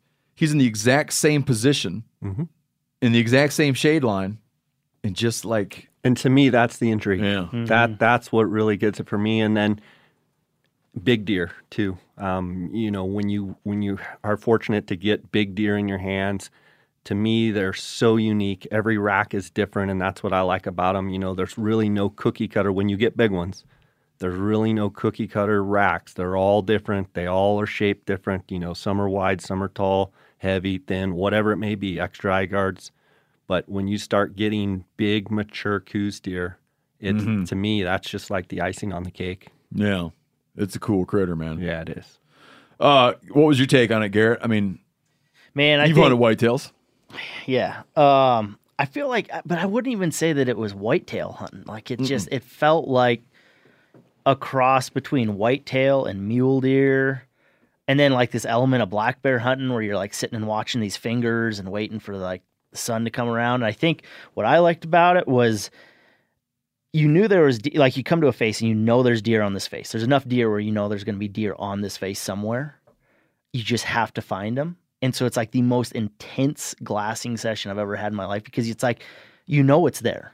Like, or you can even watch it walk into a little brush patch and you know there's a deer there. And now you just got to spend your morning or all day, in Paul's case, all freaking day, in one spot looking at this like brush line, waiting to see the like little tiny, I mean, they're like how many pounds? 100 pounds. 100 pounds. So it's like painting your dog kind of brownish gray and then trying to find them in the woods, you know? It's like, and I think to add to that too is like when they go into that brush pile, you don't know if they went in there and they bedded down or they went in there, they're going to squirt back out. And then you're watching the brush pile and you may watch it for an hour. And you're like, and then all of a sudden, like 30 yards to the left, you're like, I've been watching the whole time and somehow that sucker squirted out from there over to here. And I've literally been watching and now he's just standing there in the wide open. Yep. You know what I mean? The buck I got this year, Phelps saw it go down in this little timbered hole. Rutting a doe or just... Yeah, he pushed. Well, he wasn't super interested, but just kind of followed her off. We surrounded the area. And I was even telling Yanni, I'm like, there's no way, if I'm sitting here, there's no way he's going to come east. And we're kind of watching. Yanni got where there's no way he's going west. I got there's no way he's going east. Both of us are going to see it if he goes to the north. Or no, both of us see if he went to the south. And there's one little like potential out the north. Always the back door. Yeah. And we sit there all morning, and I just happened to at one point look over and be like, well, he got out of the trap. I mean, I still got him, but it was like, and way out of the trap. Yeah. He was way out of the trap, but standing there in plain sight. To me, over any other animal that I hunt, they have a way of like, we call it going in the tunnel system. Like we're all sitting around, like you guys were watching for that buck, and somehow he slipped out of there. And it's not like you're farting around, digging around in the pack or you're doing whatever. Everybody's looking. And then all of a sudden someone's like, hey, I got him. He's way over here. And you're thinking, how in the world did that even happen? Yeah. To me, they're the only animal that I hunt that kind of have that element of like they're small enough and they're wary enough that they just do that. I was really nervous going into this because I don't have patience typically when I'm hunting. I'm like, I don't see anything. Let's go see what's over the next ridge. And I didn't think I could sit there that long, but these quickly proved that you could sit there and you were always expecting to find something. It might take all day, but it kept your hopes up, I think, all day, just sitting there like you'd glass the same tree, the same bush, the same shadow all day long, not see anything, and then all of a sudden there's one standing in the middle that you have no idea how it got there. Garrett made a comment. He's like, I don't need it to help me. But I would like when I finish glassing a spot, and I won't take any action, I would like a way to know how many were there. Right. Did I cover it? He's Yeah. like, I'm not going to go back. I'm not going to exploit the information, but I would like, when I'm all done, I would like someone to tell me, Garrett, you missed $8 laying on that hillside. Which might be just maddening too. You know? Just to know what you're missing. I think one of the things too with Coues deer that gets me so fired up is kind of the strategy and tactical standpoint of like, if you can consistently be looking in the places where those deer are the most, you're going to see more. It sounds real elementary, but I have to be constantly, you know, on my podcast and Instagram, I answering a lot of questions, and that is, you want to use the sun in the morning at your back. So you're using that sun to brighten and illuminate the hillsides because they pop. Yeah. But then you want to reverse that, okay? As the sun is getting till midday and afternoon, you want to be focused with the sun in your face looking in the shade.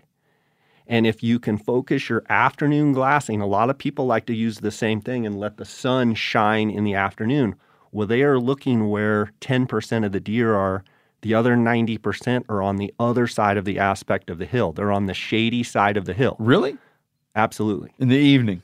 So you want to be in the evening. This is something I didn't know, because I usually try to make a move to get where I'm looking at the illuminated stuff in the evening. No, so if you do the opposite, I bet you'll see 50-60% more deer than what you saw the night before. You're waiting for them to come out of the shade. So in the afternoon, when I get to a property or I get to a new place where I'm hunting Coues deer, I say, where is the most predominant afternoon shade? 365 days a year, which hillsides give those deer the most shade? Why do they want the most shade? Because it's you're there in January when it's cool, but most of the time in Mexico, it's very hot. So those animals learn to find on all those ranches the hillsides that give them the coolest spot to lay. So if you focus your attention in the morning with the sun helping you, which ironically, it's the same side of the hill. So you don't really have to shift much. Mm-hmm. So that's going to tell you that those deer are going to be on those east-facing slopes, those north-facing slopes a lot. They come over to the south, chase a little bit, but they very rarely will bed on those south-facing slopes. They're in the thick brush. And so in the afternoon, when I started, helping people try and focus, it would be no different than you, Jason, helping them with an elk tactic. Focus on the shade in the afternoon, you're going to see way more bucks, and you're going to find more mature bucks. 100%. It's like something I'm adamant about. Glass into the shade in the afternoon. And I think mule deer hunters could take it too, because a lot of the arid places where mule deer are, they seek shade. Elk do too. So in the morning, you want to look with the sun and flip around and just seek shade. So down there, like, what exposure is it? So you're looking at east-facing slopes, okay?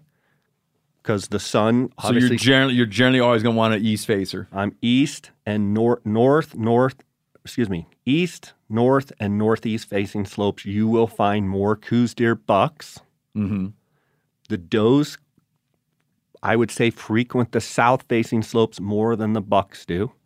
So when you do have rutting, you do have those does on the south-facing slopes. Bucks will come over, but a lot of times they'll push those does over and find a shade pocket. So if you're looking in the afternoon using the sun to your advantage, you are looking where only 10% of the deer are. Can you explain for everybody how does deer management work in Mexico, and how is deer management just different than the way it works in the United States? Sure. So I don't know the exact percentage, but I would say 98-99% of property in Mexico is private land. Those private land, most of those ranches are active and working cattle ranches. In order to register your ranch, you have to get a survey done from a quote-unquote wildlife biologist, which would be a Mexican wildlife biologist. Who works for the state. Who works for the state, or I'm not sure if it's fed or state. Okay. They come out and they do their surveys at night with a spotlight. They drive down the road and they count eyes, okay? Then they look at the number of hectareas, which is or acres Yep. that the property is, and they kind of have we saw, 42 eyeballs and this amount of time, and it's this many hectares, so we'll give you 8 tags. And they're very conservative. Would you agree with that? So a general rule of thumb from an outfitter's perspective, if a ranch has 12 tags, I would say it's good to harvest 6. If it gets 18, it would be 9. If it gets 6, it would be 3. I always like to really? I thought, like, when you look at the massive size of those places, then you see the number of tags that they issue them. I'm like, man, they're being pretty conservative. Well, in my opinion, though, so 100-inch bucks and bigger, as you know, you've hunted down there, 7-8 years or so. They're hard to find because they're the older, they're the 4, 5, 6, 7-year-old deer. Well, coyotes are after them, lions are after them, poachers are after them. I look at Mexico, in my opinion, when the ranchers get their tags, I always like to cut them in half. If they get 12 tags and they kill 12 deer, in my opinion, 2, 3, 4 years, there won't be any 4-year-old bucks left. I mean, if you got like high test hunters in there who are looking for big bucks. Yeah. Right. But then you have properties that are high density and low density. And I would say that the survey method isn't exactly the most scientific. Counting eyeballs with a spotlight for a couple hours or a couple nights in a row, I don't think you could get I think you could ask a group of, like you guys, hunted there for 7 days, how many deer are on the property. I think you could come closer than someone driving around with a spotlight. Yeah, I got you. But so they register the ranch, and then the rancher, the owner of the property, is issued those tags. It would be like in some of these states where there are quote-unquote landowner tags. Yep. Then they're free to do what they want with those tags. But when their cowboys shoot a deer, if they do, there's no way people are putting tags on those deer.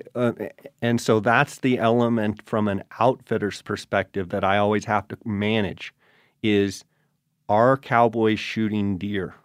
Because there's some ranches that ranchers maybe haven't had their property out or registered and gotten their UMA registration, so they don't place a value on those deer. So from an outfitter's perspective, I try and shy away from those properties. If I show up and there's deer legs all over and there's hanging racks all over, that's a really good indication that, hey, these cowboys are shooting deer. Completely outside of the system of outside of the tag right. So system. you've got the tag system, and then you've just got, hey, we're going to shoot a deer. Like pot hunting. The deer that, they just shoot to eat, those obviously don't get tagged, but you have to watch. And I try and look for owners that place value on their wildlife by not letting the cowboys shoot their deer. Does that make sense? Yeah. And then once they see a value in those deer, they really start to understand management more and more. One of the struggles that I have is trying to explain to owners, yes, you get 12 tags, but if we shot 12 deer this year, none of these American guys would want to come back next year because we've basically shot every mature deer on the property. Yeah. And certainly if you did that for a couple of years, then you would just have 2- and 3-year-old deer running around. Have you ever heard any ballpark as to how many deer per square mile are down in that country? I haven't. But the thing about Mexico that has always intrigued me, say more than Arizona, other than some of the things we've already talked about, is the fact that you tend to see as many bucks as you do does. Yeah. So we marveled about that. Yeah. And that's the part that's so awesome, is getting to see bucks. I mean, that's what fires me up. Oh, when you see, when you're glancing along and all of a sudden you realize you saw a tail flick, I mean, pretty good chance in your head, it's you're a like, buck. you're like, well, probably a buck. Right. And if you hunt in Arizona, you could go and see 50 or 60 does and see 3 bucks. Well, if you see 50 or 60 deer in Mexico, probably 20 of them, 30 of them are bucks. That's the difference. Yeah. So it's almost like a target-rich environment. If from an aspect of, I can't wait to see what the next buck I see is, that's what I just love about Mexico. I think that's what makes getting out of the sleeping bag so exciting down there, man, is you're always just like, dude, today could be the day. Yeah, and going too when they're rutting, is a really cool thing, because I feel like, I spend all September at the Ot6 Ranch watching elk rut, and I've done that for a long, long time. But I feel like getting to watch Coues deer truly rutting in their environment is a really neat thing. When we were down there, guys, we were always like, man, if Jay was here, I'd ask him, what do you guys, I don't want to dominate the whole conversation here. I think the glassing thing was one of them. I feel like we were circling the mountain a lot and probably at the wrong time of the day. Yeah. Listen, and it's Jay's fault. Until this moment, he has never, in all the interactions I've had with the man, he's never explicitly told me that. So you just remember this. You never explicitly told me you that. want to, whatever. You have cost me a lot of Yeah, opportunities. I've cost you a lot of big bucks. When you go to a property, whether it's in Mexico or anywhere else, what you want to find is, where is the most predominant afternoon shade on this mountain? That's where you start. Day in and day out, where if I wanted to get out of the sun, where would I go sit? That's another way to think of it. In other words, it's hot. Where am I going? Well, if I get on that ridge and sit on that face, that's going to be the shadiest spot on this ranch. That's where you want to go. And then you branch out from there. And you always hit those shade pockets. Now I'm reviewing in the times we've hunted the place we hunt. I'm reviewing all of our known buck pockets. I need to get on the map and go look and see if they conform. Well, and the other thing is, I get people, there's always exception to the rule. Yeah. And there's always those thick patch of mesquite or oak that does provide shade, that is on a south-facing slope, but they know they can scurry their way up there, and they can lay there all day, and they can get a nice breeze, and they get shade. Yeah. So I don't want to say that you can't find deer on west-facing slopes or I'm south-facing slopes. I'm not the kind of guy that's like, yeah, but what about, I get what you're saying. But I would even tell you, in Montana, if you focused your buck hunting on shaded afternoon slopes, you're going to find more mule deer bucks. I got a question. I do know my question. So when we were looking at some of these bigger mountains out there, I found myself, when you go elk hunting, right, and you're looking at this mountain, usually what I end up doing is I go to the tree line and I look just below where the tree line is. And I kept wanting to do that with Coues, right? You'd look at this rocky point and be like, God, the biggest buck on the ranch has to be right below that rocky point at the top of the mountain. Is that true? Or are they just because of pressure, just all up and down the mountain, it doesn't matter? I would tell you, I like to go to the top of the mountain and look down. Whereas a lot of people like to go and look up. I feel like if you're up and looking across or down and across, the grass is tall. So now you can see at the angle you're looking into the grass, rather than if the grass is here, you're looking up. And you've got a very short angle window there. When you're up looking down, it increases your spectrum of I guess it's increasing your angle. But as far as where are big bucks in relation to the top or the middle or the bottom of the hill, I would tell you in Arizona, where they're getting pressured, the furthest away from roads you can get, the deep, dark hidey holes, or even the top of the mountain where no one's getting, that's where your older age class bucks are going to be. In Mexico, it doesn't really translate because no one's hunting them. It's not like, oh yeah, 6 groups have already gone through here. They've killed all the easy stuff. Let's go to the top. But what I like to do is hour before light, hiking with a flashlight, headlamp, get to the top. I like cone peaks because I can get up there and very quickly, those cone peaks are very rarely as small as this table. They're more like this room, or twice the size of this room. You can bounce there and cover a bunch of different country from you're one glassing spot. the peak you're on. I'm on the peak looking at the other country.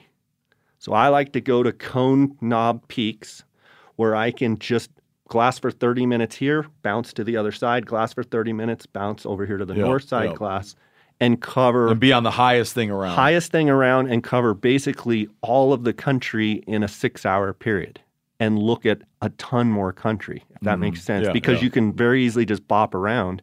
It's much like walking a ridge line, where you can look left and look right as you're going up a ridge line or down a ridge line. That gives me twice as much country to look at.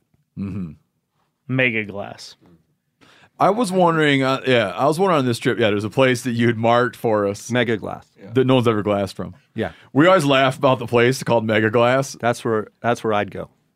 Really? Because I'm going to top. tell you Well, why. here's why we laugh about Mega Glass so much. Is It's thick. yeah, we're like whoever Put this there. they found it on a topo map.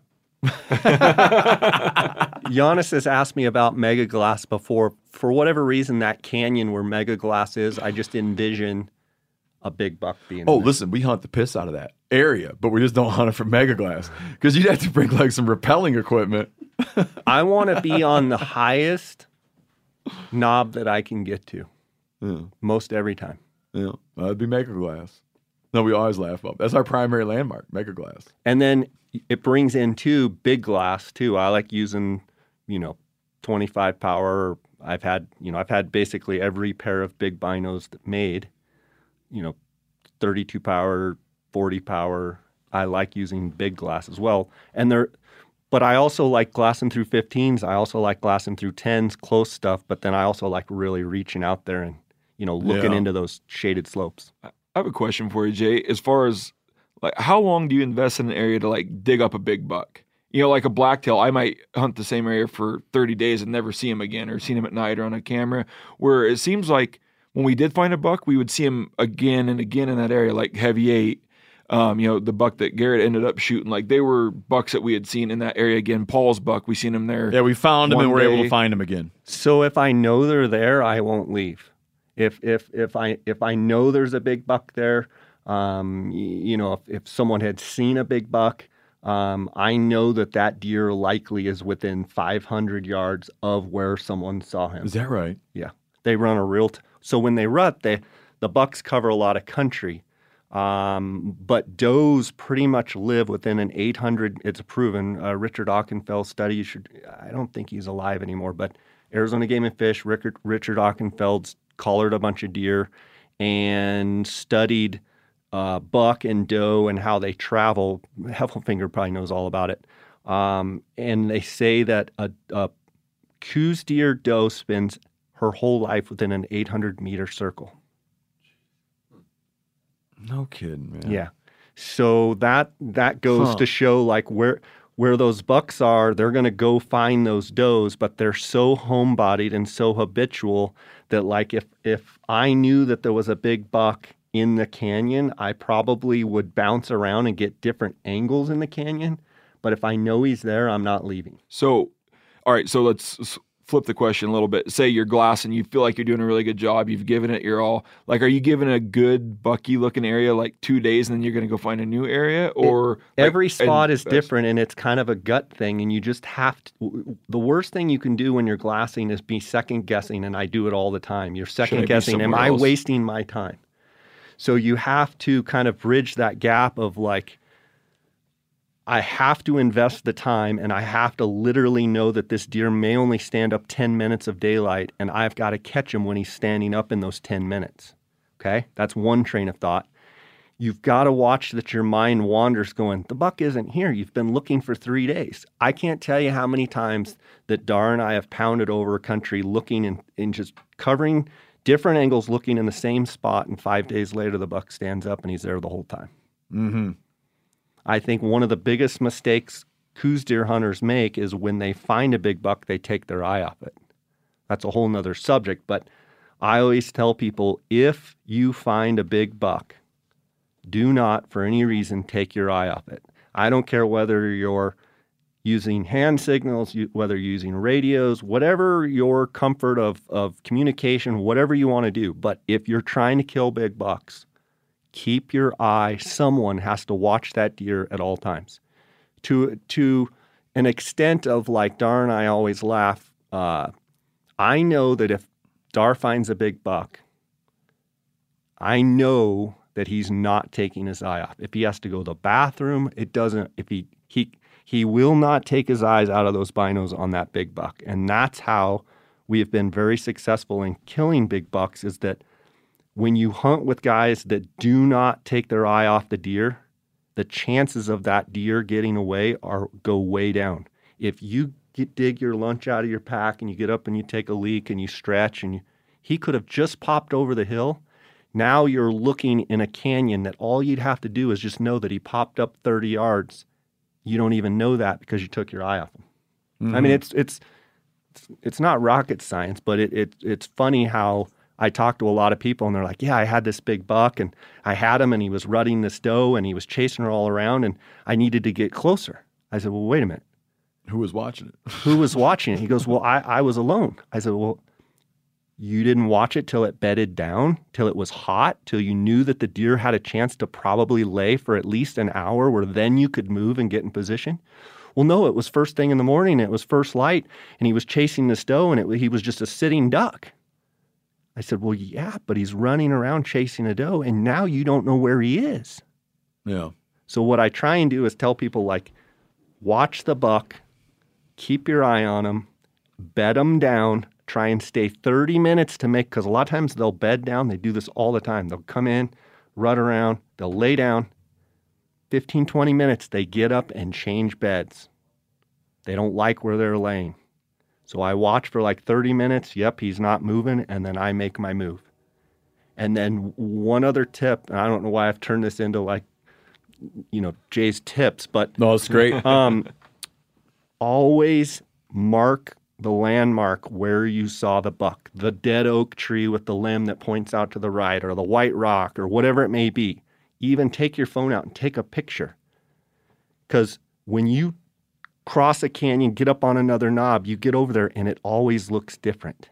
Yeah. Always. I think that's a good That's tip. the thing I'm always harping to people about, is it's just, you got it in your head that it's like a little peak and there's a ridge coming off it. And you get over there and it's just not. It changed. Yeah, the not. Perspective, the angle changed and it looks different. How many times have you got over and you're like, I've been watching this deer for 3 hours, and you're like, where is he? Oh, there's the rock. It's way down here. I thought it was more of a perspective that it was up here. Well, when I got over on this point, it's now lower. Mm-hmm. Those are all little tricks that, I've learned so many times the hard way, and those deer have gotten away that I kind of have a system that I go about hunting them. I want to get to the biggest, like the thing that comes up most when talking about hunting the border country in Mexico. Give me your, like, what is your perspective on like the security risk? So, I mean, like, you can't tell me it's absolutely zero. Oh no, it's not zero. No, give me your sort of, after all these years, like, where are you at on it? So I don't think there's anybody in the world that would deny that there's stuff going on within 30, 40, 50 miles of the border on either side that would blow our mind. Mm-hmm. I would argue that there's probably worse things going on the U.S. side, because now whatever's going on is really illegal, and they're trying to get, whether it be drugs or, people trafficking or whatever, they're trying to get them to the destination. Whereas in Mexico, I other than being able to call the authorities, if you will, call the Border Patrol, call FBI, whoever you may, police, whoever you may call, I feel like in Mexico it's actually safer.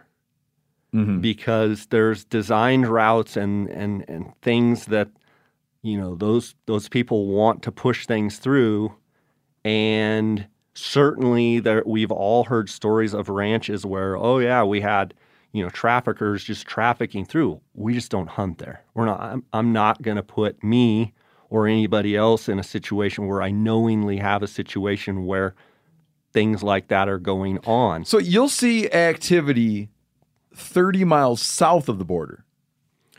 So we debated this, like, but what needs to happen there? Like, I don't understand. So there's a lot of staging and there's a lot of different things, travel routes. So, it's not like I'm an expert. I'm just speculating. I've watched Narcos Mexico like everybody else. But, they're bringing product in from other countries, and they're bringing it in through the ports. They're bringing it in through boats in the ocean. They're bringing it in via airplanes, and they have to have a place to stage, and then they have to have a place to be able to get stuff driven from there from point A to point B. I'm with you. Yeah, I understand. So I was thinking more like foot traffic, but you mean like just like infrastructure for narco trafficking. Yeah, and so like the foot traffic, the people crossing thing, I mean, they literally drive them up within 500 feet of the border and they cross. Yeah.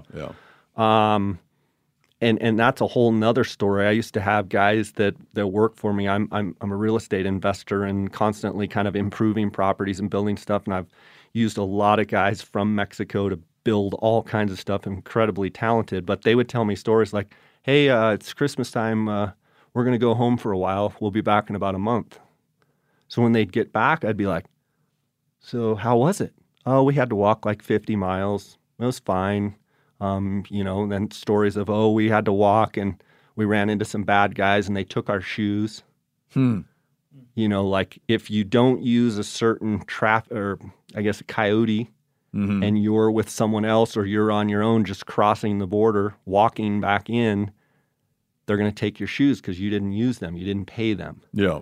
So, hear stories like that. But as far as safety, when I'm outfitting the Coues deer and the Gould's turkey, it's always my number one thing. I want to hunt properties that are not around that kind of stuff. So I try and limit the exposure to that stuff because it does go on.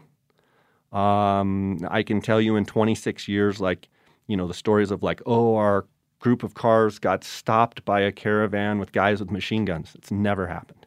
I've never seen that. I know never lost a hunter. I know people that's happened to. Yeah. But a lot of it is, taking care of hunting on ranches that's not going on, hunting in areas where that's not going on, and then we don't travel at night. We travel within the ranch, locked gates at night, but we make it a point, highways, whatever roads, you just don't travel in Mexico at night. It's a good rule of thumb for safety. Have I done it? Sure. I've traveled at night, mostly by myself. Would I do it with people? No. Do I make it a practice to? No. Have I done it? A few times, yes. When we cross, Jay has a network of people he knows, bilingual people he knows and trusts, who live on the Mexico side. And when we cross, we use one of Jay's guys who escorts us. Yeah. We have a little 2 or 3 car caravan. Like this year we had my truck, we had a Can-Am on a trailer. Which was the first year you guys have brought that. Oh, Did you really? It was awesome. Dude, it changed everything. Be able to get around. It changed everything. Yeah. I brought down I have a 4-door Can-Am side by side. You could get everywhere. Changed. Yeah. And I had my F-150. And you could do it quickly. Yeah. I got my F-150. It's got like a, 2-inch lift on the front, airbags on the back, good tires, right? We could drive that anywhere, drive the Can-Am everywhere. We got everywhere we wanted to go. It changed everything than trying to limp around in rented minivans. Yeah. Changed everything. Yeah, I mean, we had a great year. We had our best year ever. And we're kind of like, why was it our best year ever? And Yanni and me were like, why was it our best year ever? And we're like, the transportation thing has to be a huge factor. Yeah, you guys have been renting trucks and driving around, and these roads across the board and on these Mexican ranches, because of the monsoon rains, the roads get washed out very, very easily, very, very quickly. Pretty much with any UTV, any quad, you can get around and kind of rock crawl and do what you need to do. Man. When trucks, you're fairly limited. One thing I'll point out, and then we can get back to the people that help. I want to touch on that before we close.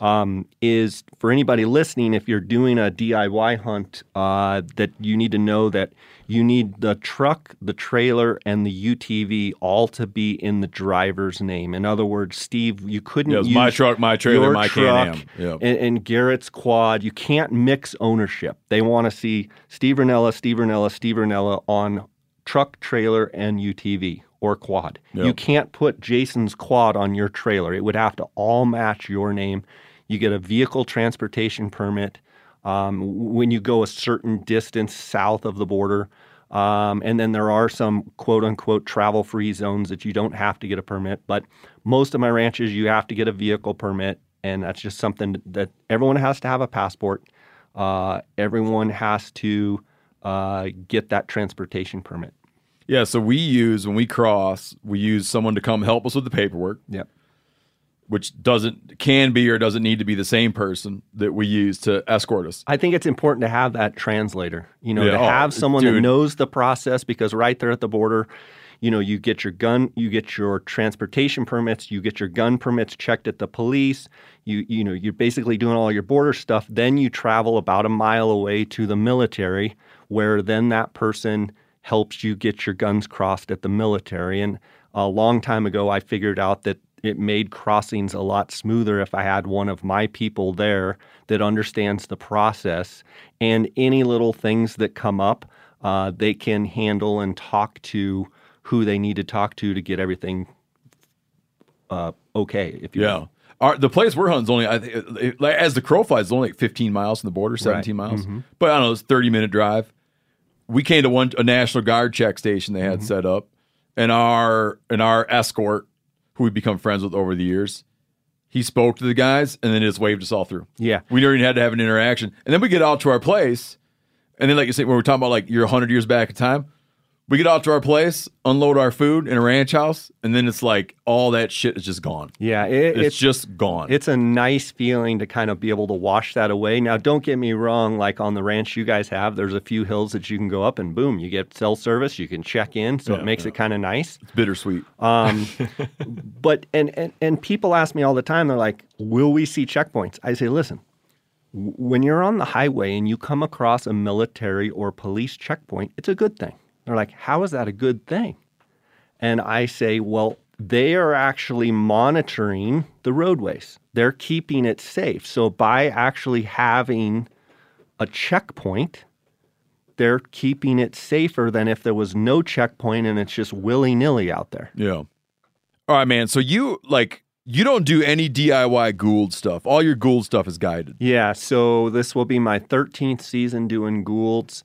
I believe I had you down there in maybe my first or second season. I feel like my Gould's turkey operation has really blossomed. We've got a lot of phenomenal properties. No, why don't? Because you let guys. So not let. You have guided coos deer hunts where you got you guys, and then you have like you do for us where you arrange.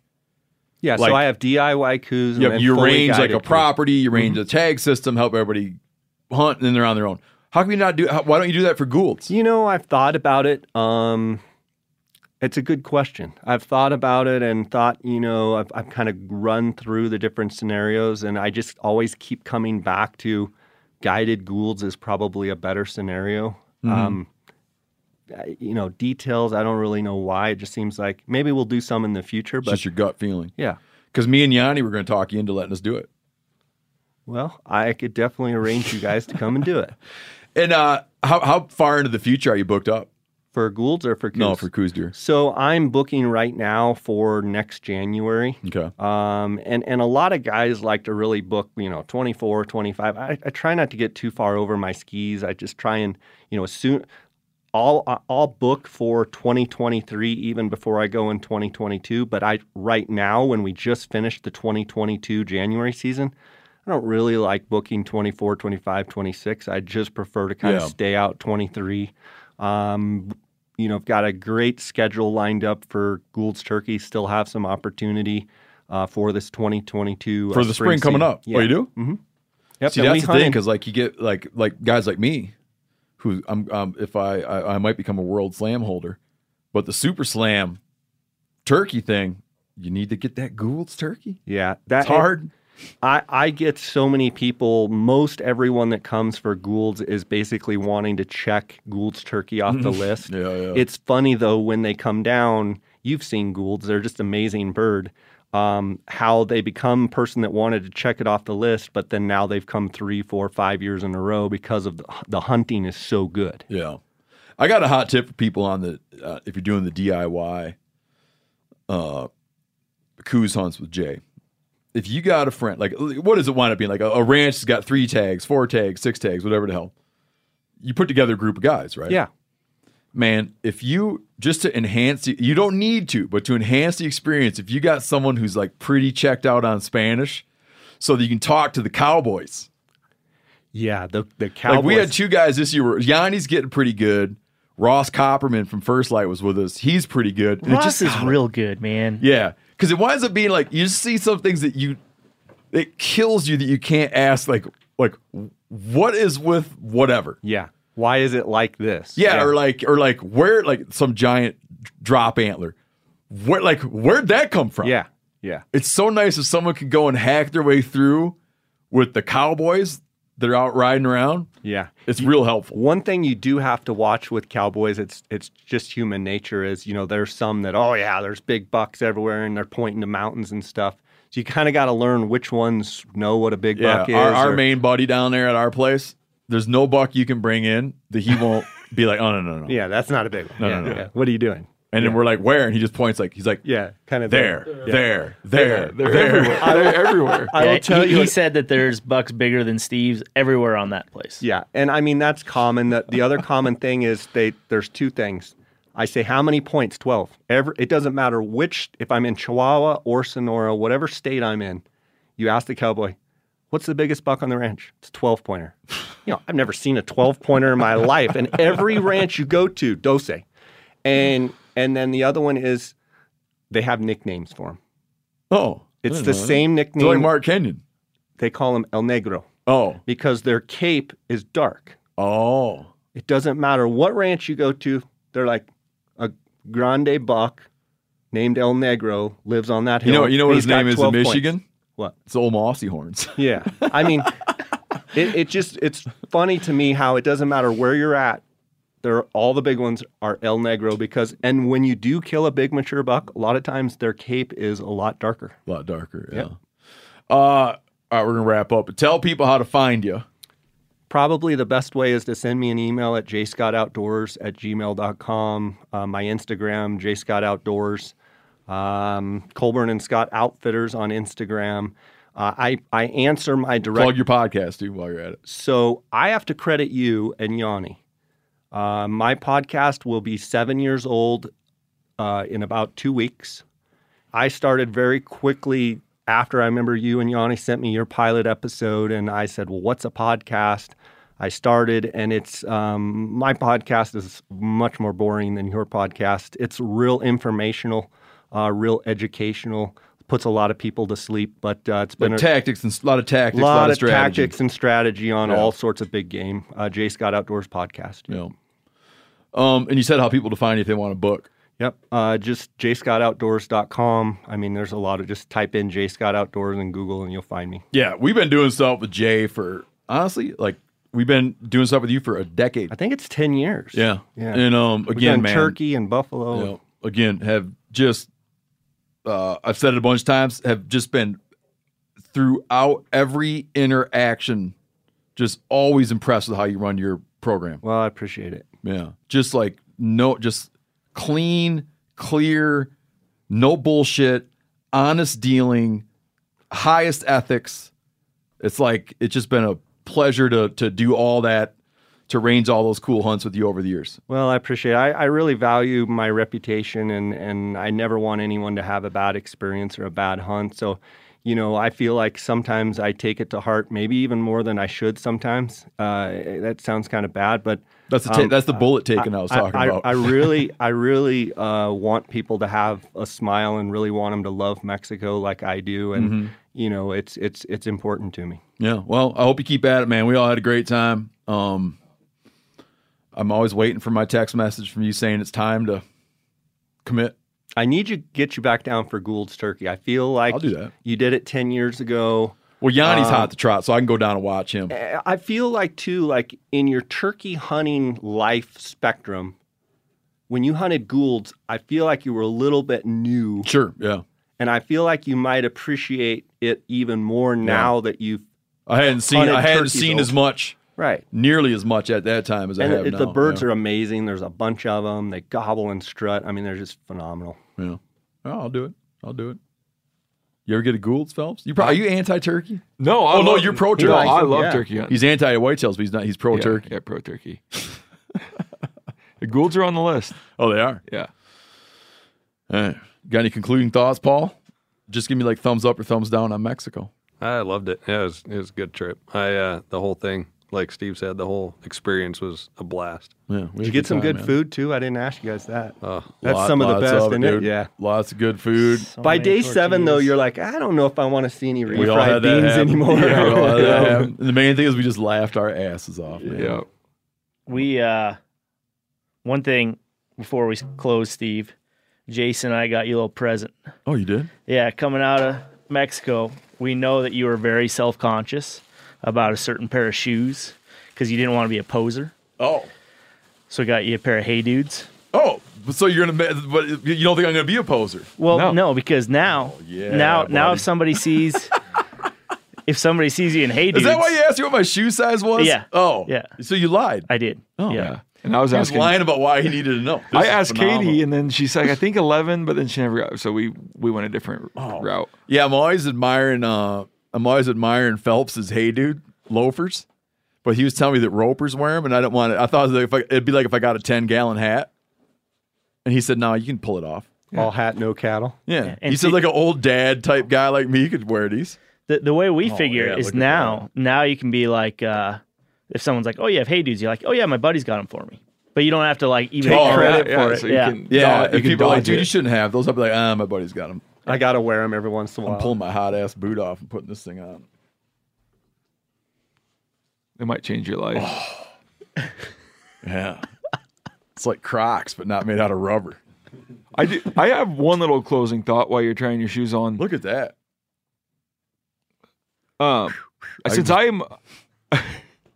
Since I'm a guy that wants to go back to Mexico and coos hunt, and let's not like only talk about how fun it was and all the good stuff. I want to focus on like the thorns and the cactus, that are in your butt and Everything knees. pokes you. Yeah, no, I'm just joking with you, Jay. Like, it's horrible, Not isn't it? deterring anybody from going to Mexico. It was amazing, but you shouldn't go to Mexico just to make sure there's The number tags one for thing me. you should have in your pack is tweezers. Yeah. Yeah. Yeah, That's a great idea. I had my wife digging one out of my finger the other day. Yeah, it my got wa- to be too much for me to handle, so she dug it out for me. Yeah. My wife says you're on your own. Even though I'm gonna leave her over the ski situation, she still did me a good turn on. She still did me a good turn on my sliver picking. All right, man, we got to wrap it up. Jay Scott, thank you so much. Thanks for having me. Don't screw us on our place. I'll try not to. We're coming back. You got a lifelong customer in Phelps. Don't screw it up.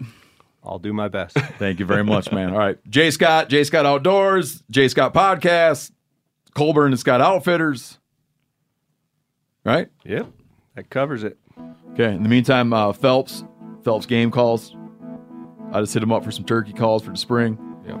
And Paul with FHF Gear at FHFgear.com. That's it. All right, guys. Thanks a lot.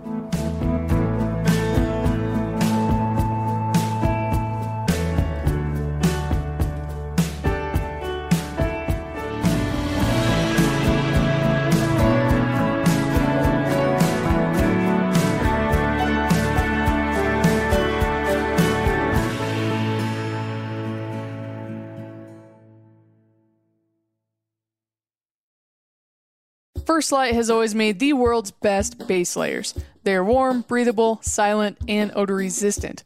But the women's fit and the gear weren't meeting our demands, so we went back to the beginning and rebuilt everything. Re-engineering the gear with the most dedicated female hunters in mind, First Light modernized the fit and added more sizes, colors, and camo patterns.